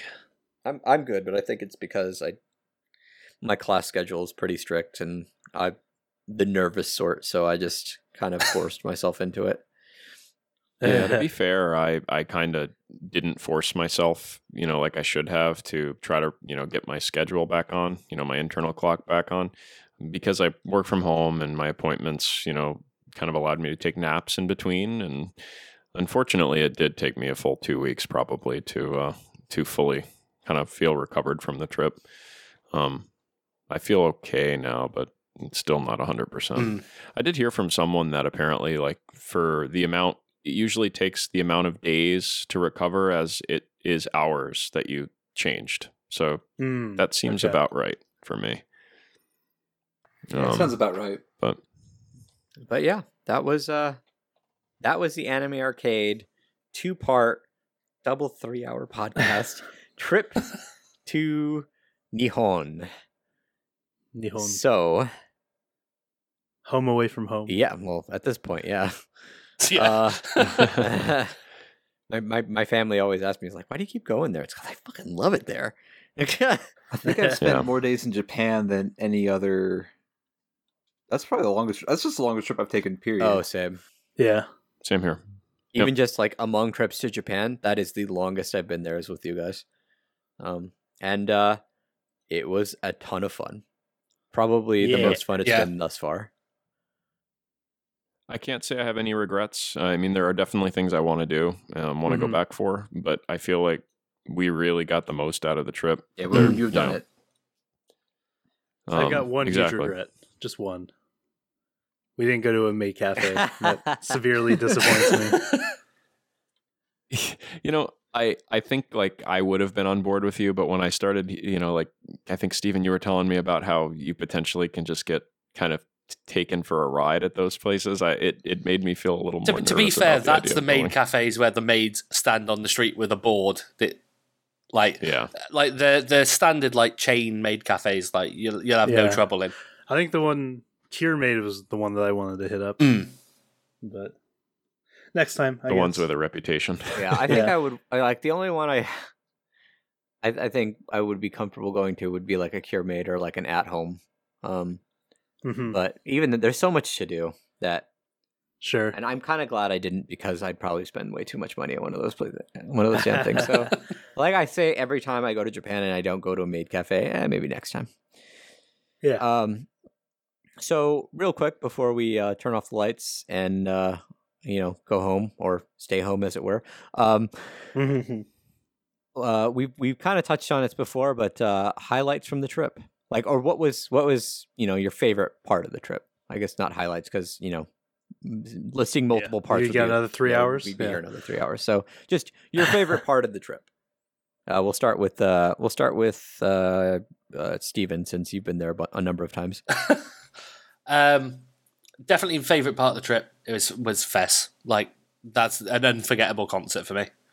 So I'm gonna echo that. Yeah, I'm just gonna I loved every other part of it, but yeah, absolutely, Fes. What were you gonna say? I'm sorry, I cut you off. Oh no, I would like say like Fes was by far above, but like definitely like biggest like thing that surprised. Like I would obviously include the Ryokan, amazing, but Enoshima for me was the thing that stood out that I didn't expect going. Right. Like that kind of that evening just like blew me away. I didn't think I would have as much fun as I did there. I just kind of, because mine is the same. Yeah. For me, it was, I loved every other thing that we did. And probably, I probably got more enjoyment per time that I spent because, Fest is only 3.5 hours. But man, those 3.5 hours for me. Getting, noticed by Uchi and being able to do Nico Nico Ni with Soromaru, and then just the performance by Aqua and the surprising, amazing performance by the Nijigasaki girls that we did see, was that. I mean, that's what I was there for. So, and it exceeded my expectations. The only thing I could have hoped for still was, a mass Sunny Day song, but the Muse girls, not quite being what they used to be, probably don't want to risk other careers for that. So, yeah. Okay, Jeff.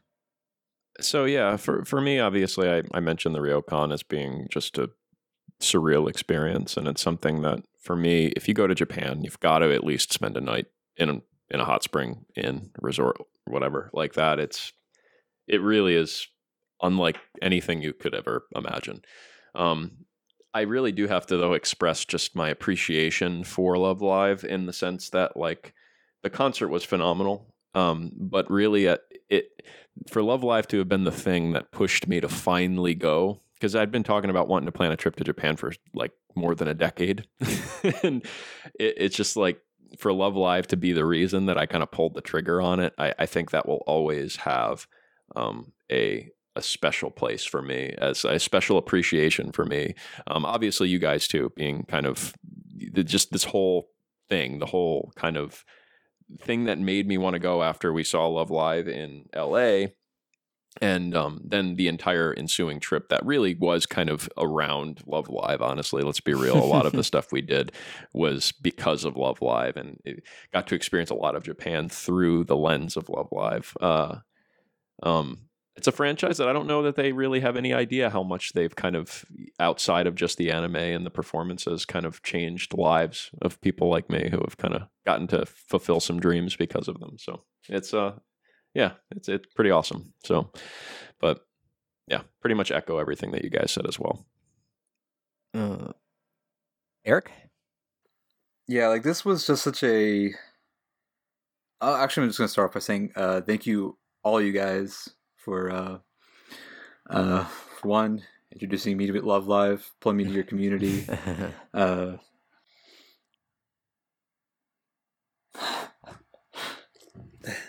worries, dude. Yeah. Thank you for talking with me about Concole all those years ago. For being the one person who would actually respond to me and actually talk about the game. Yeah, you guys, Eric, and I hope I hope I kind of made that point as well. Thank you all, honestly, for just because I don't feel like I deserve thanks, Eric, for inviting you into the community. I thank you for being part of the community. So you guys have just been great friends aside from the whole community thing. So I didn't think I was going to get choked up over that. It's all good, man. I appreciate it. But yeah, it's just such an incredible experience, the whole thing. So happy to do it. It's been a long time coming. Yeah.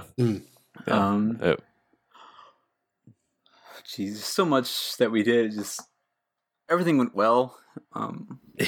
Like we didn't really hit any snags. Like every time we went to a shrine, I pretty much just prayed for, please just have like a safe, smooth trip, nothing going wrong. Because that's all I can really hope for, and I got so much more.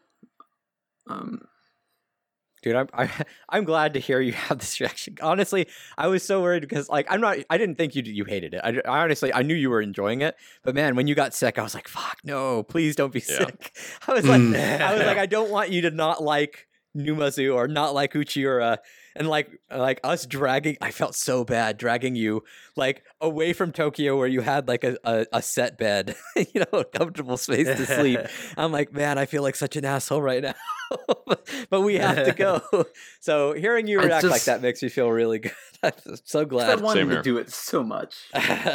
Yeah. I was so worried that you were gonna hate certain parts of it because you were just feeling poopy, and like I was like, crap, of course one of us is gonna get sick in the wintertime. Why didn't I think of that? Shit, why didn't I tell them to like eat just a fuck ton of oranges or something? I was really kicking myself all the way to like Numazu. I drank so much sea lemon that day. Yeah, fucking sea lemon. But yeah, dude, I appreciate it, dude. I didn't know that you were gonna react like that. That makes me feel both good and bad. It's a weird amalgamation.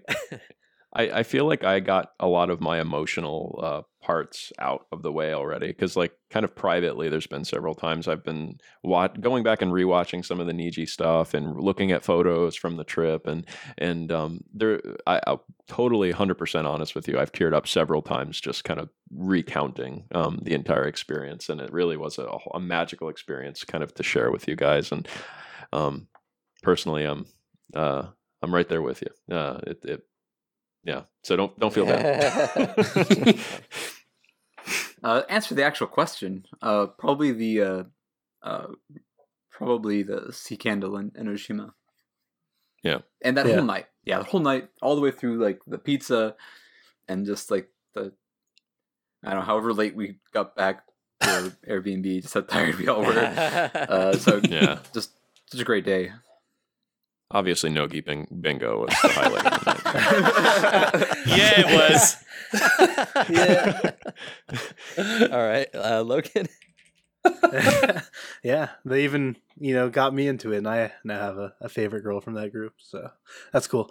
Yeah, I think the Enoshima part of the trip, like Eric said, was the highlight for me. Just not knowing what to expect going into that day and coming out of it exhausted, but just on cloud nine because of how cool the lights were, how cool the view was. Even the walk to and from the island, the pizza, walking down that road that the pizza was on when there was like no one else there. That was so cool. Just kind of such a surreal experience. And I have to say thank you guys a lot for putting up with my bad legs and bad back the entire trip. My hobbling. I wouldn't have had it any other way, dude. It was more fun with you there. It was definitely. I mean, sure. And honestly, that was another thing. Is like I said with Eric Binks, I was really worried that you were going to hate a lot of stuff. I was like, man, please, like. I was honestly praying for like your legs to feel better or something, because I was like, man, please let Logan be able to get up stuff and see some of this cool stuff. So I'm glad you enjoyed it. Let me preface that by saying I would have had it. I obviously didn't want your legs to be hurting. But, sure. I obviously. No, I know what you're saying. No, yeah, it was. How dare you, like Jeff? I said, every time I've gone, and not to cut off what you were saying, Logan, but no, go ahead. Like I went with Steven the first time, and it was a lot of fun. And I went by myself on Fourth Live, and it was okay. It was definitely an experience. And then the third live, went with and met, re-met, Steven, your buddies from over there. It was a lot of fun, hanging out with some really good, great guys. But I think every time it's gotten progressively better, and I think this one's probably the best because I hung out with the people I'm probably closest to. Outside of family. Hell yeah. No, I wouldn't take my family on this trip. I mean, you guys might because your family, like Eric, Logan, your family are into anime. My family, maybe for a shorter trip, and we wouldn't hit any of the anime spots. Yeah. Take them to the Tokyo Tower. Tell them how One Piece is the greatest anime ever, or something like that. Take them to that You know, museum. seeing some of the stuff in Akiba, you might think that One Piece is the greatest anime to ever exist because of all the One Piece merch. I'm enjoying the manga though. Definitely. But, I'm Sure. sorry. It's gonna be tough for me to bring Tammy because I think if she does want to go and she's expressed kind of mixed interest in going, I'm definitely not gonna want to like cut out the anime related stuff, but I don't think she would get anything out of it. So it's gonna be interesting trying to plan a trip like that. I would say probably just go to different places. Maybe Yeah, don't really go for Akihabara or sure. that area of Tokyo. Go north, go to Sapporo, go to Hokkaido, Kyoto. or Absolutely. south to Kyoto. Yeah, those are definitely So- places I want to go to. But my problem is that the only times I ever end up in Japan are when Love Live is happening. Love Live, yeah. Because you can only do those that set period, Yeah. and you can go to the other places whenever they're not really going to go away. Sure. Yeah. It was a good trip. Let's do it again. Yeah, let's do it again. I agree. Yep. That's not for a while. Not for 5 years. Yes, from I now. agree. Not for a while. yeah. I I'm I say already that, I'm though. already expecting a 2021 trip, guys. I say not for a while, and then Six Live's gonna come up, and then like the Gaijin package is gonna come up, and like Steven, you're Don't gonna say it. Final Don't Live is say gonna it. come up. Don't you're say gonna it. contact me, and you're gonna be like, this is pretty affordable, and I'm gonna be like, you know what, that is pretty affordable. It's most of my savings, but it's affordable. Well, because we do it to ourselves. Yes, we do. Masochist. Yeah, honestly. But I honestly wouldn't have it any other way, and this time around was just an absolute blast. If you're gonna go to Japan, those of you listening, I strongly recommend you go with some friends. It would help, as Jeff alluded to, though, to have a Steven. And I am available for hire. Just gotta buy him a plane ticket from Heathrow. Exactly. Yeah, easy. Easy. Easy. No, yeah, it's not so bad. All right. It's totally worth it. Next time I won't smack a dude in the face with my backpack. I Oh promise. no, please do. We're going back to Kamakura just for that. Yeah. Oh no. Oh god, that guy. This You know, time, like really wind up this time. Yeah. You got to do better than the last time. and this time we'll get video. Oh god. Oh no. Okay. Well, I think that's going to do it for this. We spent hours upon hours talking about this trip. And I hope everyone who listened has enjoyed. And I doubt many people probably actually made it all the way through. But if you did, thank you so much. You know, I really do appreciate you if you're still listening, because I know this was, again, we do podcasts like this every once in a while where it's almost just like us reminiscing and kind of talking about, and Carlos, you've mentioned this in the past, where it's like I almost feel guilty, like I'm bragging about a great time that I had and like rubbing it in people's faces. So I genuinely hope it doesn't come off that way, and that you guys enjoyed listening to the trip. I mean, I'm hoping that you learned some lessons from our experiences and help you maybe when you make your trip, if and when you make your first trip, if it's your first, that it can be as enjoyable as ours has been, because it really was an awesome time. And yeah, so thank you guys for listening. Thank you guys for being part of one of the greatest things that I've ever done, experience-wise in my life, honestly. Maybe the greatest, honestly. And Sure. yeah, if you're still listening, love you. Honestly, you guys are the best, the best community, best listeners in the world. Yeah. And if you're not in our community, our Discord community, you can hit us up on our various social medias and get an invite to that. We are on Twitter at @anime_arcade. We are on Facebook at facebook.com/animearcade. We are on Instagram at @the_anime_arcade. Our email is mail.animearcade@gmail.com. And our website is animearcade.net. Join us. Tell us about your exploits to Japan if you've been there. Tell us about you. Tell us about you, please. You. And tell us about what you would want to do in Japan, because I'm always looking for new ideas. Or what you thought we missed out on. Like, other than Maid Cafe, obviously. Tokyo Tower. Tokyo Skytree, etc., etc. Yeah. I'm excited to spend more time in Odaiba, and I have a feeling that is in my future, considering that's kind of Niji's home base. So that's one thing I'm looking forward to on my next trip, to spend a little more time in Odaiba. Yeah. Also, Comiket. Oh, no, Comiket. Yeah, that building's... Yeah, let's settle for getting those the leftovers in secondhand shops after. Yeah, you think I want to burn you think for you my needed dojin, money for this or I trip? Freeze. But yeah, I think it's going to do it. So thank you all for listening, and we'll catch you next time. Peace. Later, everybody.